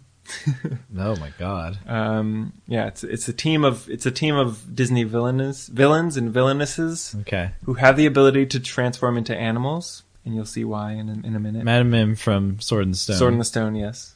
And they, rain down dragon fire on all of Pride Rock, and so Simba protects the pride, ushers them away to safety, and they retreat back to the Hakuna Matata oasis. And there, Simba takes a moment to reflect to himself on how to go up against this new unstoppable foe. And he catches a glimpse of Mufasa's spirit near a stream, and he follows it. And he eventually follows it into a mysterious cave with a swirling portal of light. And in it, he can make out the sound of a voice talking, and he assumes it to be his father. It's a deep voice. And he approaches it when suddenly a group of animals spills out from the portal in front of him. And it's just a collection of animals from other Disney movies. It's Baloo from The Jungle Book. It's, Bambi. It's Dumbo. Abu and Raja from Aladdin. Archimedes, the owl from Sword in the Stone, who is with Merlin in squirrel form from Sword in the Stone. Badass. And Merlin brings a warning. He says, your world is in danger. These evil queens, these evil sorceresses have wiped out all of humanity from this planet. They cast some sort of spell that wiped out all humans, but left all animals intact. And they were able to subvert that because they have the ability to transform into animals themselves. So this is their way of one-upping the princesses that they're fighting against. And so, Merlin's like, we need to do something about we need to fight back. And so Simba takes it upon himself to gather all these animals, this Avengers of Disney animal sidekicks and Yes. animal protagonists from different Disney movies to go up against the villainesses. But Kiara brings in some tension because she's like, you know what? Maybe humans shouldn't be back. Like maybe we should leave things to the animals because humans hunt animals. You know, she's very still angry from Kovu's death by a poacher's hand. So that we get some tension between father and daughter about, you know, whether or not humans even deserve to be brought back to life. Mm-hmm. And so ultimately it becomes about, you know, Simba kind of having this come to Jesus moment where, you know, he has to grapple with whether the circle of life is better off with humans in the picture or without. But ultimately he decides that the right thing to do is to bring people back. And so these animals go up against the witches and the sorceresses, and they fight back. So the reason they come to Pride Rock is because for some reason it's a special magic place, Pride Rock, or they think it's Pride Rock that's magical, but maybe it's actually like the Hakuna Matata Oasis, which has like the portal to the other Disney dimensions. Right. I don't know. It's kind of a mess, but Maybe the magic was inside them all. yeah, it's the friends they made along the way. But yeah, I just want to see all the Disney animals going up against each other. You know, I already had my Disney princesses going up against all the Disney villains, but let's see the animal version of that. And I feel like Lion King is the perfect anchor for that story. Mm-hmm. And so this one, the last one was called The Magic Kingdom. This one's called The Animal Kingdom. Nice. That's like another like Kingdom Hearts style thing. Yeah. I love it. I also like your comparison to the Avengers because I was thinking when Simba's at the Oasis and finds a portal, that's like Thor in Age of Ultron. Yeah. Just like going into a magic pool for some reason. Right. Just because. Yeah. And I imagine a very end game, like on your left, like portal is just opening and all these like familiar characters. You mean a spilling out. very like Thor the Dark World with portals? Okay. Yeah, that's great. Mine is nowhere near as ambitious. So, But mine's too. It's all over the place. it's So. but that's what the people want to see. I think out of the, I haven't even told you what mine is yet, but out of the two, I think yours gets greenlit before mine. Obviously. Let's hear it. Obviously, when you bring back everybody, you get those nostalgia pops in there. All right, so here's my pitch. This will be set 3 generations after Simba's reign, so we have a new set of lion characters. So the Lion King and Queen have 2 cubs. They have a principled and responsible daughter, and an irreverent and adventure-seeking son, who is the older sibling. And while the indulgent prince is groomed for leadership, the older and smarter princess... Oh, sorry. The princess is older, but because of the laws or whatever, she cannot inherit. Mm-hmm. So the older and smarter princess organizes the lionesses into the savannah's most efficient hunting group, which is kind of what we saw happening in The Lion King. And in nature, the lionesses are the ones who go out and hunt for the group. The siblings have a falling out when the prince lobbies the king to limit the number of other animals that are allowed to hunt and forage in the Pride Lands, building that wall, which makes the princess mad because this upsets the delicate balance that she and her hunters have worked so hard to preserve. So the king listens to the prince, implements his plan, but things soon take a turn for the worse. The lion-dominated area becomes disconnected from the greater ecosystem, leading to hardship and starvation, not unlike when Scar was running the show. The king and queen both pass away, and it's unclear whether it's because they're just both old or it could have been the lack of nutrition or the conditions brought on by this poor decision. And that causes the siblings to argue, have a falling out. And the prince, who now has become the Lion King, sends his sister into exile. She eventually builds a network of other animal allies, having to overcome their well-founded resentment of lions who kicked them out of the Pride Lands, and leads them all back to her home. This sets the stage for a final confrontation, and as this happens, the siblings decide to negotiate instead of fight for the sake of their late parents. They settle on a new system of governance that involves participation from representatives of many other animal species. So running the other direction. It is about government, Cam. No. The royal lions oversee this more inclusive power structure together and restore their home to its former prosperity. This is essentially, the story of the Magna Carta or the spirit of 1776 is whatever you want it to be in historical comparison. However, in a final scene, we pull back and we see that this is all taking place in a game preserve in Kenya, where a British documentary film crew has been following these developments for 3 years and is completely stunned by this unprecedented display of interspecies cooperation. And I call this movie Planet Earth, Circle of Life. Whoa. Twist ending. Hell yeah. What a twist.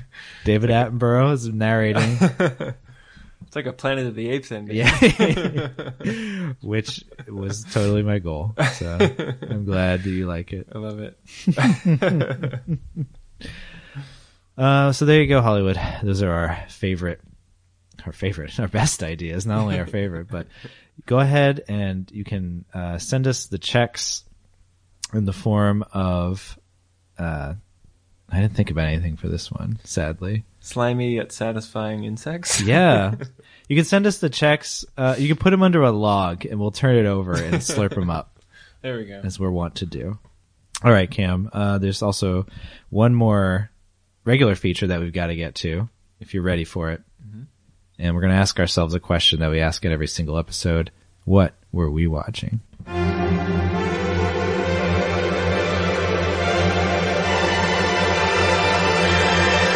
What were we watching?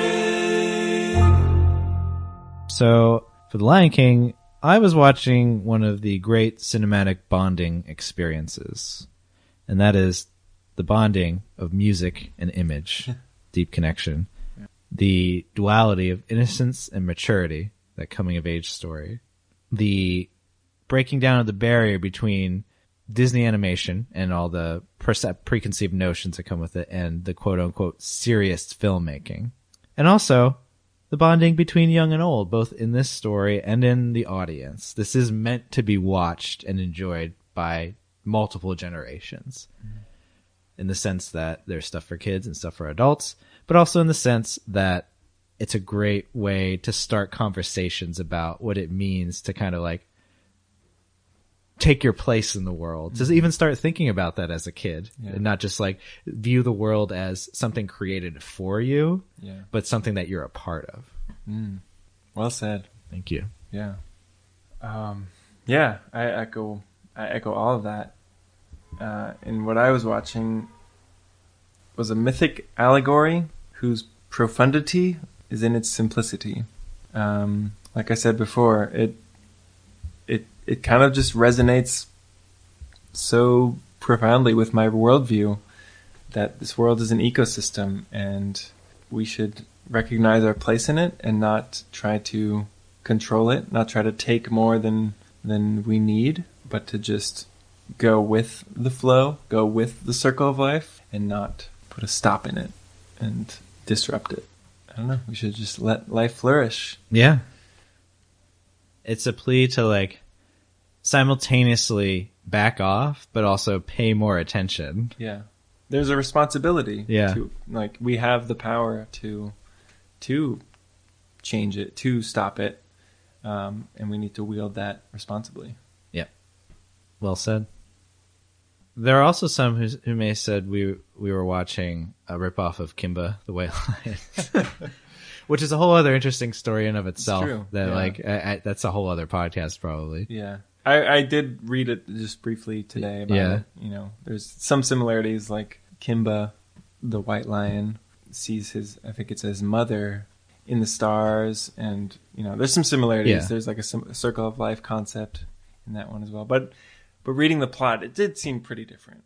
Yeah, I mean, it's just like the foundational similarities, I think, are what got people mad. And we should explain to the listeners that Kimba the White Lion is like this beloved Japanese like cartoon from series a few decades earlier. Yeah, like 60s and 70s. Yeah.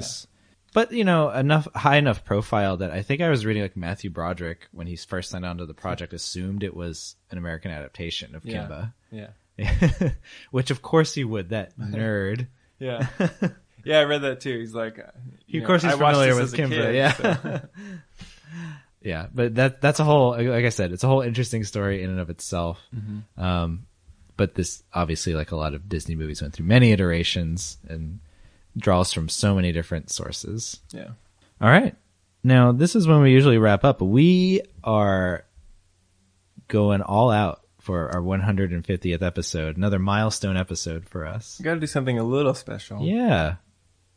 So we thought we'd look back at some of our earlier episodes and kind of... So the point of doing this, we've often said it's right there in our opening spiel. It's not about good or bad. It's about then and now. Like we're trying our best not to like render judgment on whether a movie, is still worthy of being watched. But for the moment, just for fun, we're going to set that aside. Yeah.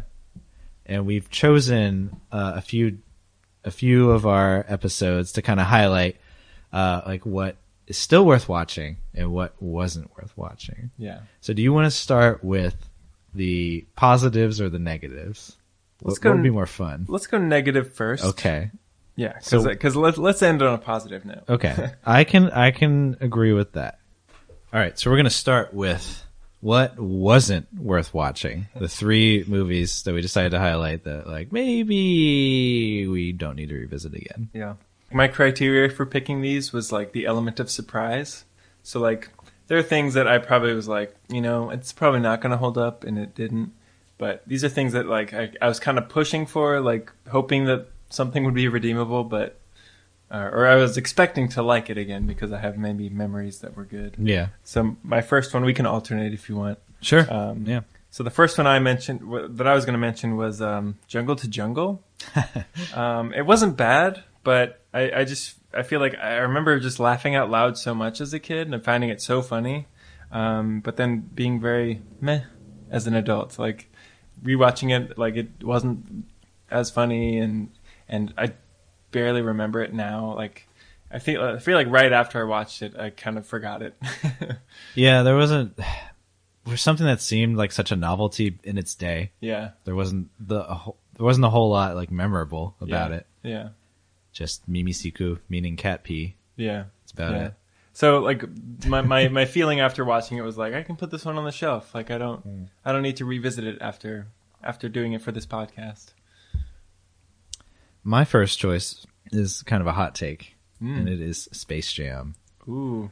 I understand. I feel like everything that's interesting about that movie is kind of pushed into the background, like the Looney Tunes shenanigans, and it's the kind of epitome of a cinematic commercial novelty when you have Michael Jordan. Just everything's focused on him, Yeah. and kind of the merchandising of the movie, and then getting you to buy into this like kind of frenzied celebrity worship. Getting you to buy the soundtrack. Yeah, and that too. Everything is very kind of just transparent. Calculated. Yeah, calculated. Yeah. It's we would see later like Looney Tunes back in action. It was many years before I saw that movie, even like after Space Jam, and I was like, oh, this is what's fun about the Looney Tunes. It's not like shoehorning Michael Jordan into a movie with these cartoon characters. Yeah. And I say this because I've had the opportunity to rewatch Space Jam a few times in my adulthood, like even before we started doing this podcast. And like, I would always be really excited before. It's like, oh, this is going to be fun. And be like, that wasn't as fun as I wanted it to be. Yeah. It's more fun in concept. Right. Like your memories of it are better. Yeah. And like the iconography of Yeah. it, which again is kind of what it's designed for. Yeah. It's kind of like sticking in your, to this day, I'm Right. sure, like, you can go get yourself a Toon Squad jersey for like an obscene amount of money. Yeah. So, And it still can- works. Yeah. I can appreciate it for that. Like that's why it wouldn't have made this list for me is because like if a thing does that if it has that kind of significance in my memory, then it's done its job. Yeah. Like it doesn't matter that Yeah. it doesn't hold up. And I feel though a lot of that heavy lifting is based on basically like 20 minutes of the movie, which is the game at the end. Like everything else is just who cares. Yeah. Not similar to a movie I almost put on this list, which is Air Bud, which Oh, is yeah. like a surprise that like, oh, everyone remembers like the game where the dog plays basketball, but that's such a tiny sliver of this movie. So what's your next one?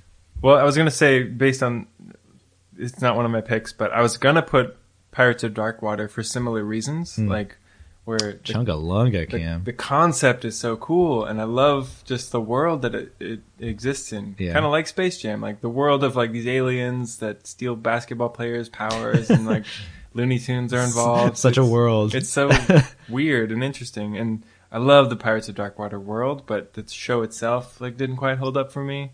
But I think there's so much potential in both of these ideas. Yeah.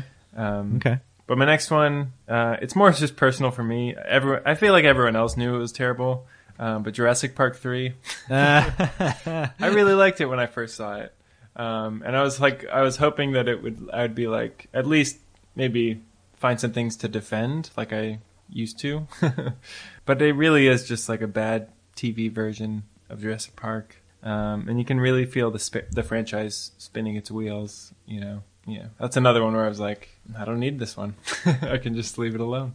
I can see that. As you know, my thoughts on just Jurassic Park sequels in general are well documented. Yeah.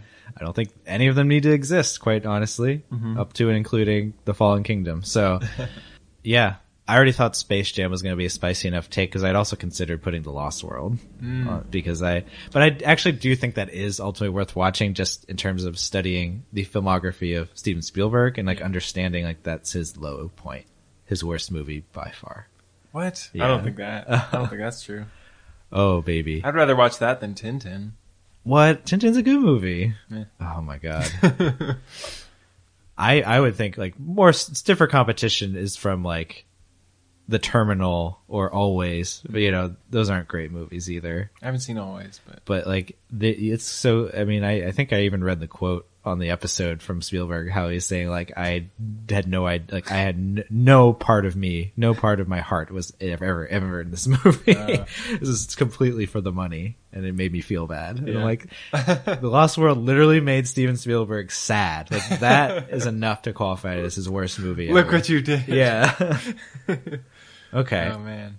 But my actual second pick is The Blair Witch Project. Oh, really? Okay. Yeah, and I mean, I don't think I'd seen it in its entirety until we did that episode, and I was glad that I had it. Yeah. I was just so, like, it was kind of exactly what I expected it to be, just dull and boring and full of, like, jump scares and fake outs and all the lame crap that made it a bad influence on the next 20 years of horror movies. And I don't want to paint the whole genre with a broad brush. I was never that into horror as a kid, which is why I didn't see The Blair Witch Project. Yeah. But I've since come around on a lot of it, and I like things that are more atmospheric or psychological or even like silly and funny. Like, I think that's what hurts me the most. Like, if horror movies had been more like your Nightmare on Elm Streets or your even the Scream franchise, like into the late 90s and early 2000s, I think that would have given me something to hang on to. Yeah.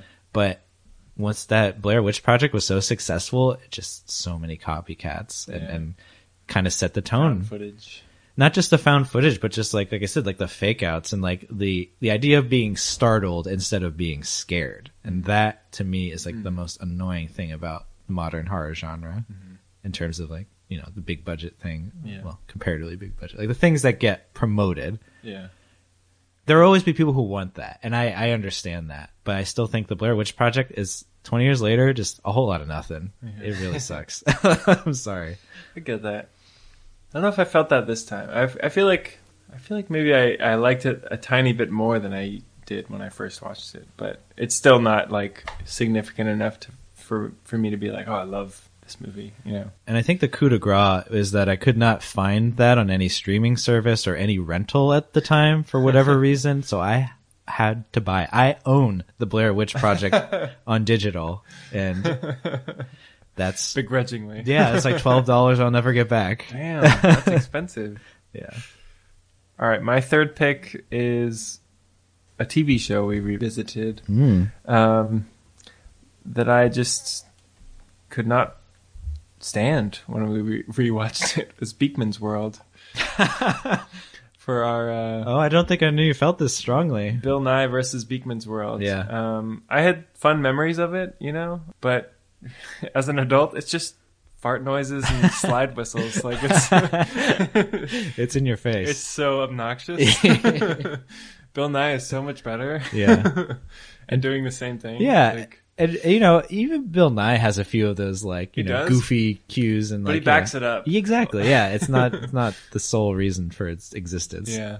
You know, as much as I was crushing on Alana Ubach, the Original assistant or original assistant, Yeah.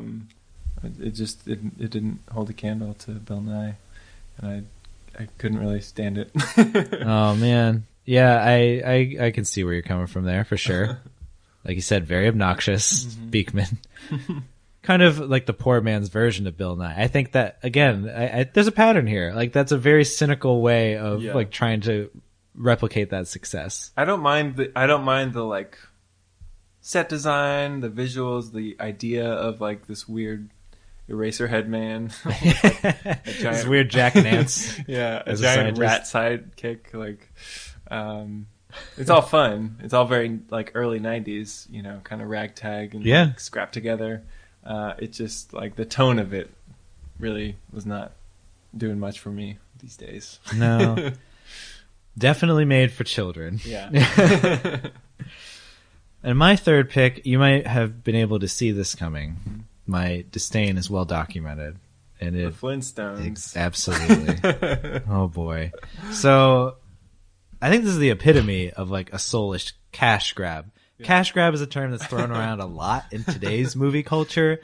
And I'm rarely on board with it because what movie is not created to make money? Like I don't understand that. Right. Just the very concept of it. Just a cash grab. But like there are cash grabs and there are cash grabs, right? Yeah. So everything about the Flintstones looks right on the surface, but inside it is just like completely rotten. It's mercenary, it's contrived, it's totally misguided, like does not understand even like the most basic appeal of what it's adapting. You know, this goofy adventures of Fred and Barney, like funny domestic situations. It turns it into something way too modern and something we did not need. The Flintstones is awful. And it wastes the talent of a lot of, you know, creative and wonderful There's people. There's a lot of good names in that production. And just think like, probably it's gotta be hard. I do have sympathy for like, you know, someone greenlights a Flintstones live action movie. It's like, okay, what the hell do we make it about? I don't know. Like, so they tried to go a sort of meta route, but it just did not suit that material at all. Yeah. And it does not look good in hindsight. all the weird sexist stuff and like, and never will I forget that like there's a line in this movie, John Goodman as Fred Flintstone bellowing, "Oh no, Bond, we're gonna get lynched." That should never, those words should not be uttered in any version of the Flintstones. Holy shit. What were they thinking? Yikes. All right. That was our negative side, but what about the positive side? I'm surprised we didn't mention, well, I didn't include it because I hadn't seen it as a kid, but Wild Wild West. Yeah. Would have made my list had I seen it. Because that's the movie I just have not been into. Like the movie I've been into the least on this podcast. Yeah, I felt Wild bad. Wild West. I felt bad when we were making that. That was back in the days when we used to watch right before recording. We watched the things together, and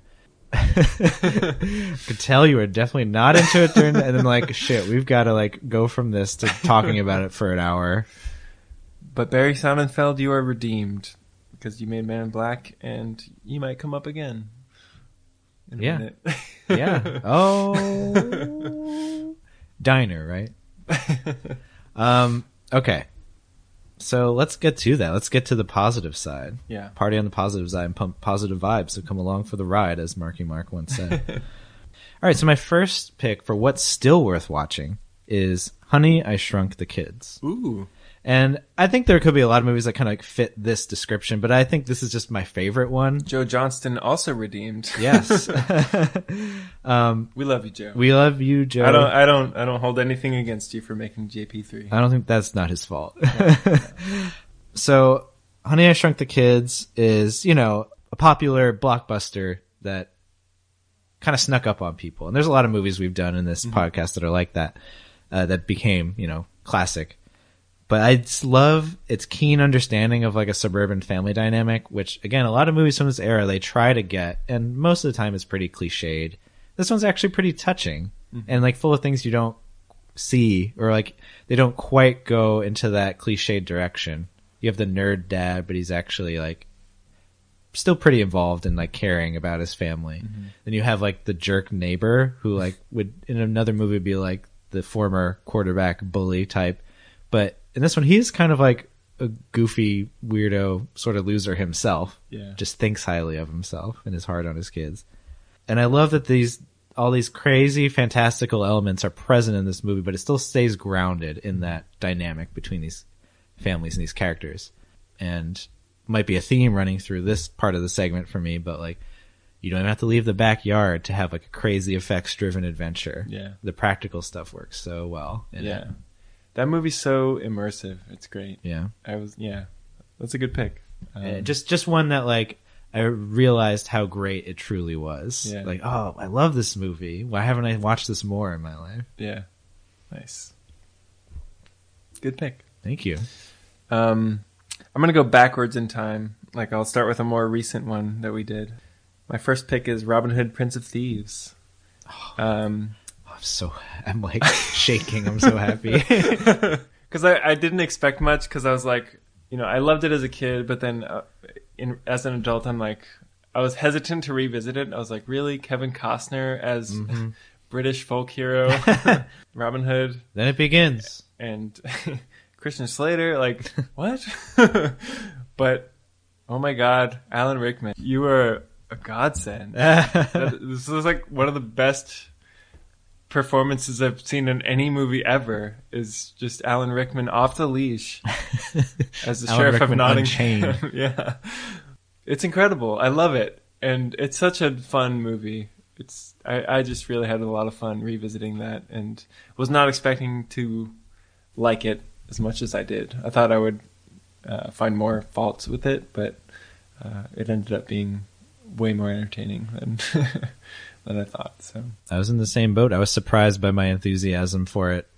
I maybe could have seen it coming, because I think that kind of stuff is right up my alley now. But there probably was a time not too long ago when I would have rolled my eyes.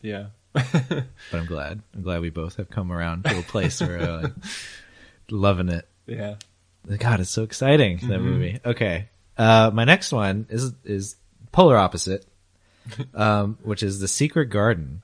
Oh, nice. Which is actually one I hadn't seen, but I just felt like I was introduced to this hidden gem. It is good. It's good. It's a rarity also, where it's like this artfully mysterious and atmospheric family movie.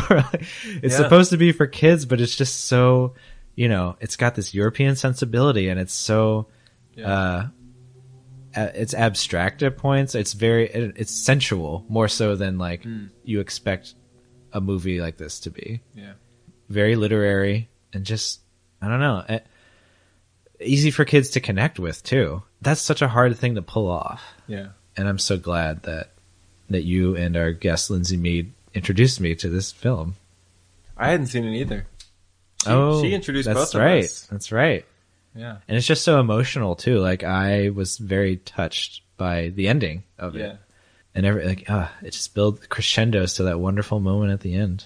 When she's finally accepted into the family, where the dad kind of overcomes his grief. Oh, classic. I had a feeling you might pick that one. It's really worth watching by anyone, no matter how old you are. It's like, it's such a good movie. All right, my next pick, bringing back Barry Sonnenfeld, Addams Family Values. I was just so impressed by the script, by the performances.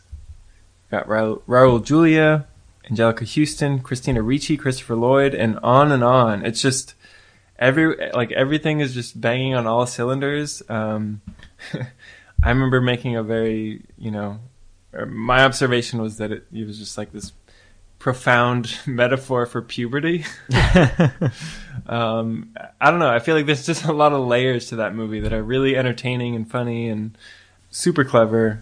It is. I had not seen it till we did our show on it. And it's just so fun. irreverent and confident, poised. Like I think, Yes.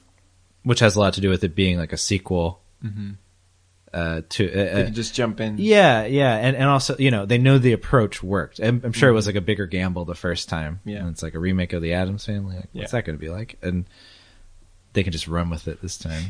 And they kind of knew who their breakout stars were. Yeah. You know. Yeah, the running gags are so good, and like all the actors I mentioned just steal it, and I That's just it. love the juxtaposition of like this fish out of water family against like the wasps of the world. Yeah.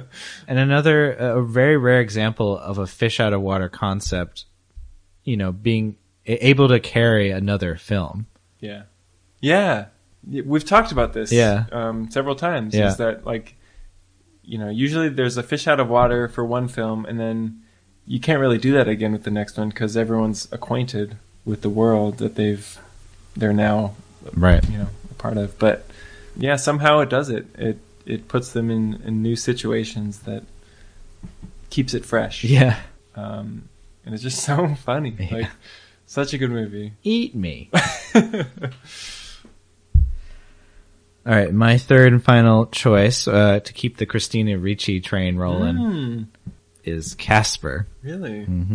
I remember feeling this way back when we recorded. I think it's one of our earlier ones. Yeah. And it's also a movie that my family owned. So I had seen it a bunch of times, so it really shouldn't have been surprising to me. But time makes all the difference. I just have a new perspective on it, realizing it's very poignant and sophisticated in the way that it grapples with death and the grieving process. Like I'm still so affected by kind of the whole third act of that movie when Bill Pullman's character dies and is brought back to life, in Casper's place, but also the fact that like Casper reveals that like the treasure that the villain is trying to get to is just like an artifact from his childhood and a memory that he had with his father growing up, And it's so moving, and it has no right to be based on an Archie comic,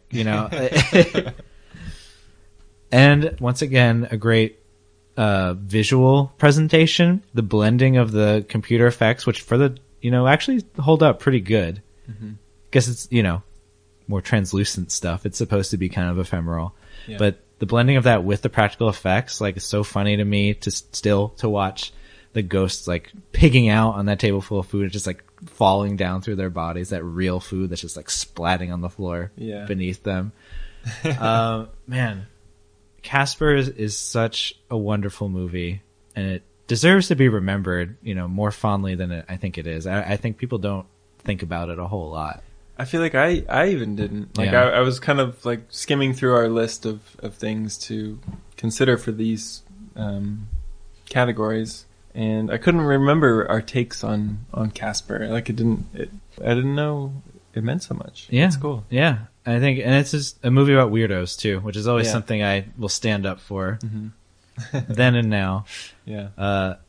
Another thing I considered was Harriet the Spy. I think Oh yeah, I love that one. not the same subject matter, but like kind of the same kind of vibe. Where Yeah. it's like, here's a different spin and like a surprisingly mature Yeah. look. I wanted to include that, but I disqualified it because I hadn't seen it as a kid. I do no such thing. I put no such limits on myself, but I totally understand that you're a man with a code. So I respect that. But I'm breaking my code for my final pick Well, I take it all back. because this is something I know I've loved since I've been a kid, and I've watched it here and there in the interim. But it really is, and I think it was such an early movie for us to tackle that I don't know if I could have articulated its brilliance back then, because I feel like we've really come into our own in this podcast over these 5 years, become more articulate in our ways of boiling these films and TV shows down Yes. to their essence. And I don't know if I gave a Goofy movie its due when we saw it back then, but it is absolutely my number 2 movie after The Lion King, Disney movie. And I think it's the perfect type of movie to do on this podcast because it means one thing when you're a kid, and it just means something totally different when you're an adult. And it's just embodied perfectly by this father-son storyline where, you know, when I was a kid, I related to Max, you know. It's like, come on, Dad, why can't we go to the concert? Like, it's you completely relate to that side of it. But then when you're an adult, you're like, come on, Max, why don't you just go fishing with your dad? Like, and I just love the like staying power of that. It's just this cross-generational, it's such a moving story about, It's definitely, a film that, like you said, grants a different perspective, like depending on when you're watching it. Yeah. But it's so sneaky in the way that it does it. Mm-hmm.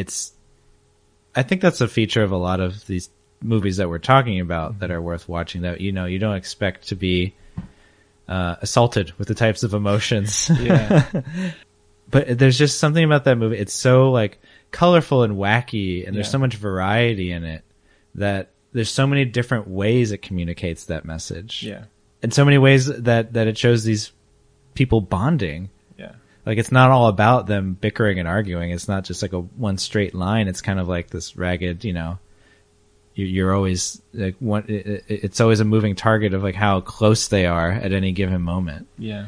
And yeah, so it's like a perfect thing to watch at different points in your life. Yeah. I'm just echoing what you said because I really think you said it very well. Thank you. But thank you for bringing it home. Yeah. I have such love for that movie, and it wasn't a surprise. But I feel like it's kind of like the essence of this podcast is a movie like that, where it can mean one thing when you're a kid, and it can mean something totally different as an adult. Yeah. And that's why we do this is for these layers of meaning across time. And you know what? It still gets people hype. People love that Powerline song. Yes. It stood the test of time. I also realized that both the picks I ended with for both best, you know, wasn't worth watching and what's still worth watching are both Steven Spielberg produced movies. So there's a lot of, he looms large in this era. Yeah. And it wasn't all good, but some of it was great. Produced JP3 as well. That's right. Well, we produced episodes on all the films we just talked about. So you can go ahead and listen to these podcasts and hear our thoughts, our full unvarnished thoughts. Some of them will be on Bandcamp. Yeah, a lot of them are going to be on Bandcamp or our website, whatwerewatching.com, because these are back in the vault. 150 episodes is a lot, folks. So if you're a completist, you got a lot of work to do. But we appreciate you coming along on the ride with us, and we hope you enjoyed it so far. We've got a lot of good things to look forward to as well. It's not going to stop here, but it's good to take a moment, take a breather, kind of look back at where we've been before we forge ahead into the future. You can do that with us on social media. What Were We Watching on Facebook and Instagram, and W4 Podcast on Twitter. I mentioned earlier also our email address, whatwerewatching@gmail.com. So go ahead and drop us a line. We'll read it in a future episode. And we always appreciate hearing your thoughts, your opinions, when you can check us and correct us, or just, you know, add to the chorus. Give us a different take on things. That's what it's all about. This special segment to the contrary. We're not here to cast judgments for the most part. We try to avoid that and just celebrate the nostalgia. All right? Is that good, Cam? Is there anything else you wanted to tell the people before we sign off? Thank you for listening. Couldn't have said it better myself. We appreciate your listenership, and we hope you continue to listen. I don't know. Yeah, what the hell, Cam? What is that crap? No, it's wonderful. So thanks again, folks, all you listeners out there, longtime listeners, new listeners, soon-to-be listeners. We appreciate you all. We hope you've had a blast listening to this very special 150th/5th anniversary episode. And we'll see you very soon for the next 150. So for Cam Seymour, I'm Eric Ambler. Thanks for listening to What Were We Watching? And until next time. Now get out. Yeah, but we're still hungry. Ouch!